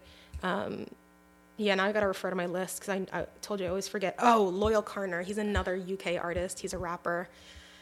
Love him. He's so endearing, but also I just really like his music. It's like got a different vibe. Another guy, Raleigh Ritchie. Do you watch Game of Thrones? I don't. Okay, well, to anyone who's listening to this who watches Game of Thrones, he plays, oh God, what is his character's name? Damn it. Oh my God, what's his name? That's dope. He even got on the show, though. What? Grey Worm, I think. Is that his name? Anyway, yeah, he's in the show. And I really like his music. I just kind of like his vibe. Who else am I listening to? Oh, Ray Black. She's another UK artist. I need you to send all these rapper people to me. / singer. So I can check them out. She's amazing. I got onto BB Borelli through Jacob Banks' concert. She's another great BB artist. Borelli, she's dope. She did Ballin', right? Huh? She did that song Ballin'. I think so. Oh, I just got introduced to her stuff. It's the one that I'm my listening to. landlord fucking hates me. We can look it up. I'm not going to pretend like I'm... Ballin'. Oh, wait. I thought I had her. Okay, so I took her set list from the show, but I don't have it on me. Well, she also has the song that stuck with me is called Untitled, and it's like, and she's also like written stuff for Rihanna. Yeah, she actually popped up. Bitch Better Have My Money, right? Mm-hmm. And she popped up in Stormzy's music video, which I just discovered 2 days ago. I was like, dang, that's awesome. Okay, so Skepta. I love Skepta's music, but he was he's just not nice in real life. You met him? Kind of, not really. So I went and saw him at the TLA, and I was having a low blood sugar, so I went to the Johnny Rockets to get a Sprite, and he was in there with his boys. Because I saw him, and I went to the show. This is why, never doubt yourself. I was with my little brother. We had just parked the car. It was like an hour and a half before the show, and I see this guy with a couple other guys. I mean, we're in Philly. It's not rare to see black people, right. It's not like that. But something about the way he was wearing his hoodie and the sunglasses, I was like, Abdullah, I think that's Skepta. And he was like, no, it's not. And I was like, okay, it's not. And I just had this nagging feeling. I was like, no, there's something something sure about, him. dude, celebrities when you see them in real life, you can tell. And I was like, it was him. So I had a feeling that they probably went to the Johnny Rockets because they walked down that way on South Street. I had a low blood sugar, needed to get something anyway, so I walk in, he's in there. It's empty. There's not a single person in there. He's with his boys, and I get my Sprite. I'm like trying to be cool, but also like can't. So I was like, oh, you guys are I was like, I'm about to be at that show, and his boy was like, yeah. Like, he was just not feeling it. And I was like, I'm really hesitant, because, you know, his, how does the song go? It's I don't know shit that well. He's like, I don't know why man's calling me family all of a sudden. Like, my mom don't know your mom. Stop telling man you're my cousin. No. Oh, something about, like, can I get a pic for the gram? I was like, nah, sorry, man. I only socialize with the crew and the fam. Something like that. So in my mind, I was like, you know, he's not about that life. But also, I really want a picture. So I asked, I was like, oh, do you think I can get a picture with him? And he was like, nah. Like, they were just cold. Like, cold. Like, they were not nice. So that was disappointing, and I felt like his energy, like when he performed, he didn't really care about, like he wasn't really engaging with the fans. Yeah. You know, he was just kind of like going through the whatever, motions. and he had all these groupies in there. It was just kind of like I don't know. I think I put too much stake in like human connection, because I'm like, I really want to be like, I love your art, like I love your music.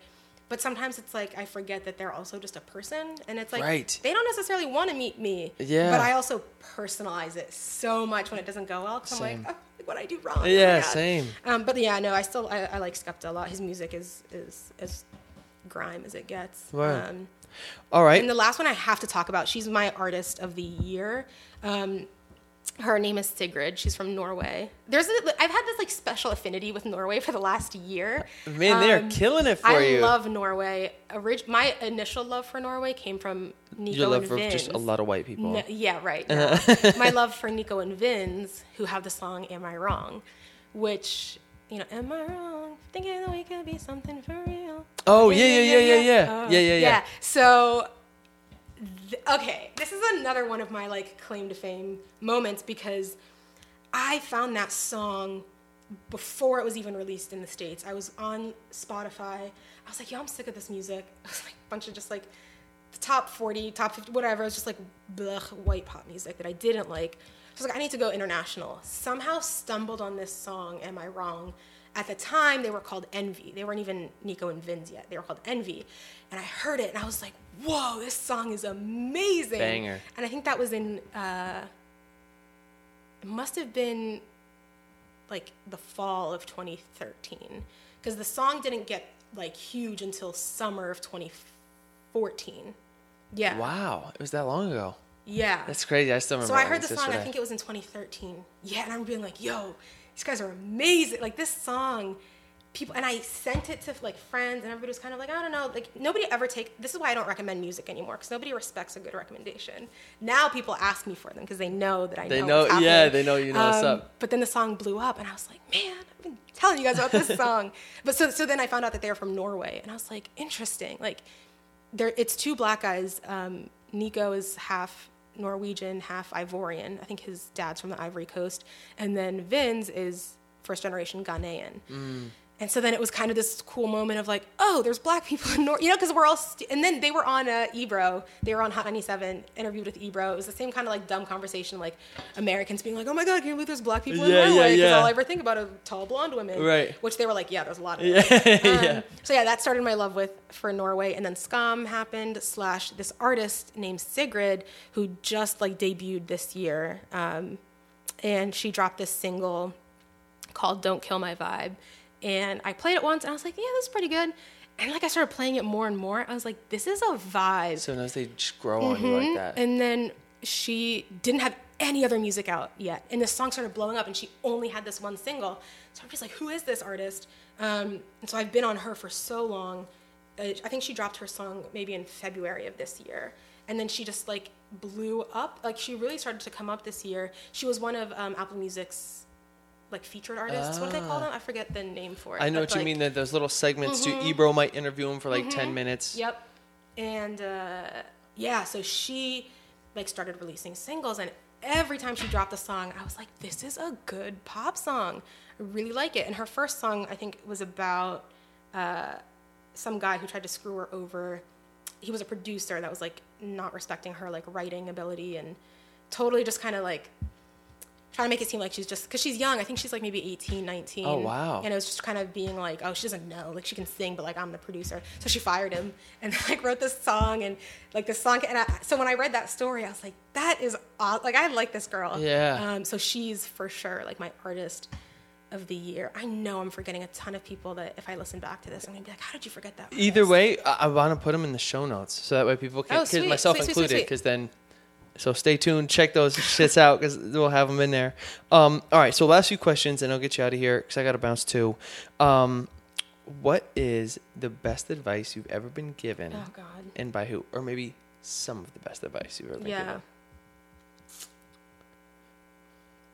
You know, I like a lot of times I think about if I'm ever going to get interviewed, I should have answers for hypothetical questions like this because I'm so bad at thinking of answers.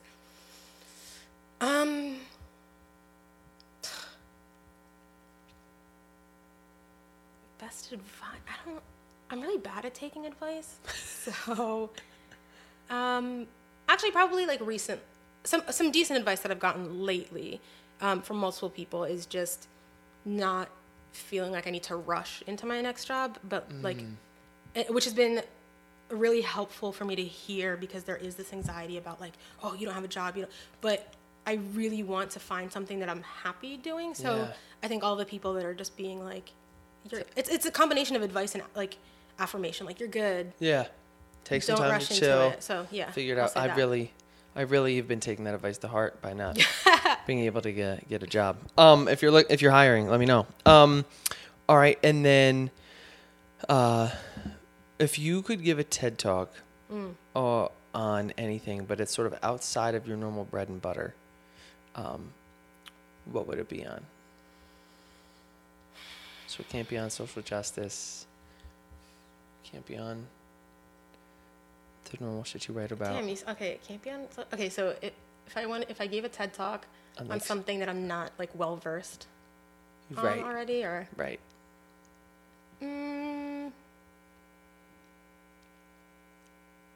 Probably like I would probably something like pottery and the benefit of making something with your hands or something like that. That's dope. Yo, I definitely take that. Okay. What are 2 or 3 books that you really like to gift?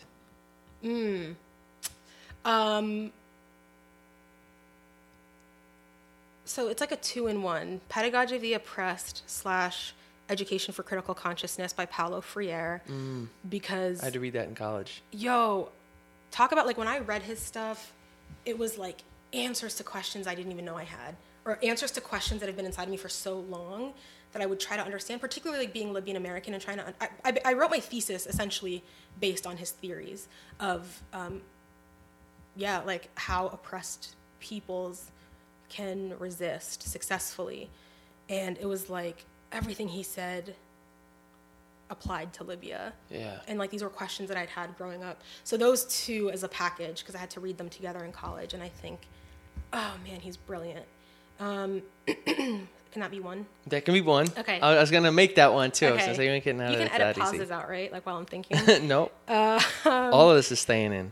I have a whole list of like book recommendations, but they're all social justice-y books.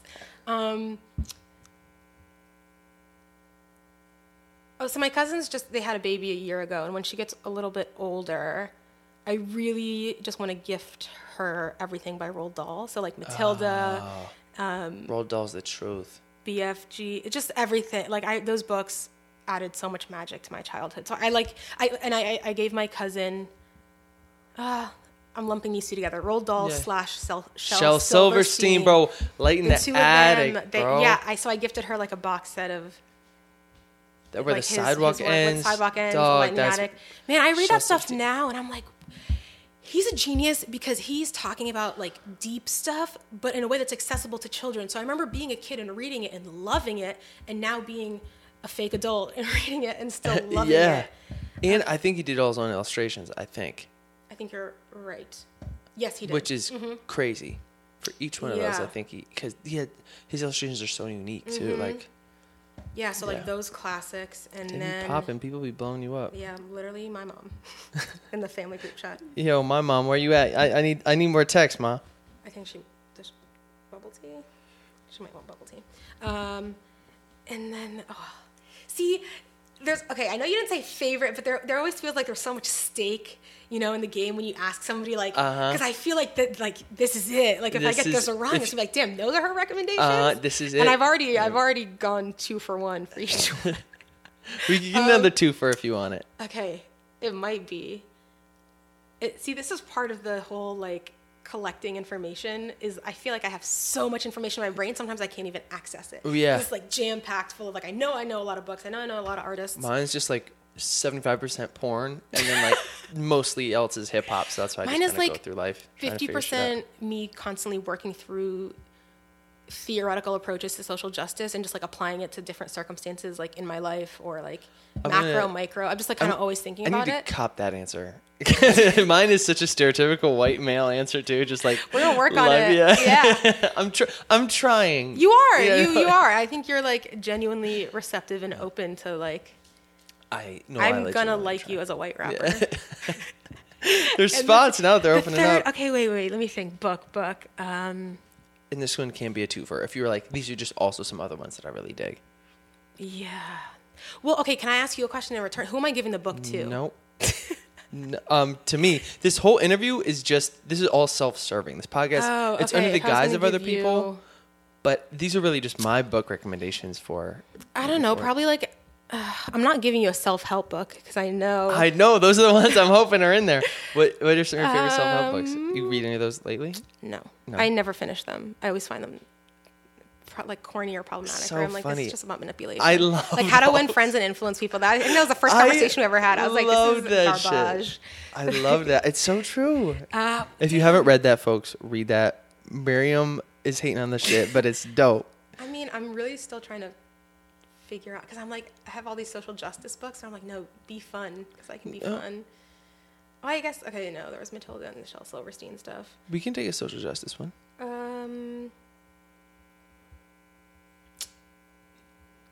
You into any like Malcolm Gladwell like social science type shit? No, he's also been canceled for a different reason. Oh wow! All my favorite programs have been canceled. Yeah, I also met him in real life once, and he's as awkward as you'd imagine. Oh, really? He's like so highly intellectual. Yeah. Man, I don't know what books. I know this is supposed to be an easy, quick question. You're like, damn, I shouldn't even ask her. We're trying to wrap this shit up, and she's like spending half an hour. So like, this is also a problem is that I'm a perfectionist, and so I always feel like everything has to be right. Like I can't. You can't fuck this up. Yeah. What are your top 5 hip hop albums? No, I'm just kidding. No, I'm just fucking with you. Okay, so while you're thinking of it, and we can always put in the show notes too. Before you go, what's up? What's coming up for you? Where can people find you? Tell the people where to reach you if they want to reach out. I know Twitter's your kind of bread and butter. If you wanna get woke, hit up Miriam. What are all your handles? I'll put those show notes too. But what are your handles and shit? So my handles are all at Miriam LRB, which is a play on my last name, LRB, but LRB. Yeah, so that's pretty much where you can find me. I try to keep my branding consistent. Yeah. It's like a family inside joke thing, the whole last name thing. So our handles are like our name, LRB. What am I up? I'm really still thinking about this book. Yeah. Honestly, you know what? Fine. I'm just going to say this is a 7 for 1. I'll just box the entire Harry Potter set. Because that was like, as a kid, those are the books that I read over and over. And I think that really developed my love of reading. And like the reason I can now read like heavy social justice type stuff and have it mean something. Yeah. So, J.K. Rowling probably never knew that was what was happening when she set out for it. Yeah, I mean, it sucks because she's also problematic now, too, because she's still keeping Johnny Depp on her. Anyway, like I said, if I had a podcast that I started tomorrow just of me talking, it would literally be everything's problematic and here's why. And I'll just go through the list of every single person we love, just breaking down. But I think it's okay. I think I'm at a place now where I'm learning that it's not ever going to be perfect, and I need to put that perfection tendency aside and recognize that all of my heroes are going to have flaws. Some of them are really significant and problematic and need to be addressed, but I think I'm at a place where I'm less gutted by it. You know, like I had a friend ask me the other day, are there any men left that you like idolize that you would be devastated to find out that they were a creep? Because all these allegations of sexual assault and sexual misconduct are finally coming to light. And I've been chewing on that question for 2 weeks, and I still can't think of literally any man that I would be like shocked to find, because I'm just kind of like, I don't really have faith in any of them anyway. That's a great place to end it. No, I'm just kidding. That's also a great concept to have, because it's all I gray don't area. have expectation anymore. No, I think men are wacky, and that it's good to know that about men, and to know that people aren't as sparkly, and everybody's human. Yeah. So your last question, real quick. Yeah. So find me online, whatever you can follow. Everything is public. I should probably make it private while I'm looking for like that new. I've applied to a couple jobs, so whatever. I figure let them see, like, because I bring my full self anywhere I go, and I'm pretty transparent. Clear. I'm going to listen to this and be like, God. No. So I'm kind of like, whatever. Let them see what they're going to get. Like, it's the whole package, but maybe to my detriment. I'm like all over. I'm on social media all the time. But what am I doing? So we have the Scum Watch podcast. So it's a show about the podcast about the show that we love. So I would highly recommend that people check that out. Hopefully going to be doing some more writing. You have a blog or something where they can find you? I do. It's currently being used for job application to feature some of my writing samples. Cool. So maybe I'll tell you what the name of it is that you can feature in the notes, but not yet until I hear back from Deal. from the job. Deal. So I'll be posting stuff, maybe trying to post some more videos, just like talking about the kind of stuff that we're talking about, and watching the Great British Bake Off. Ladies, you heard it here first. Orion Radio, signing off.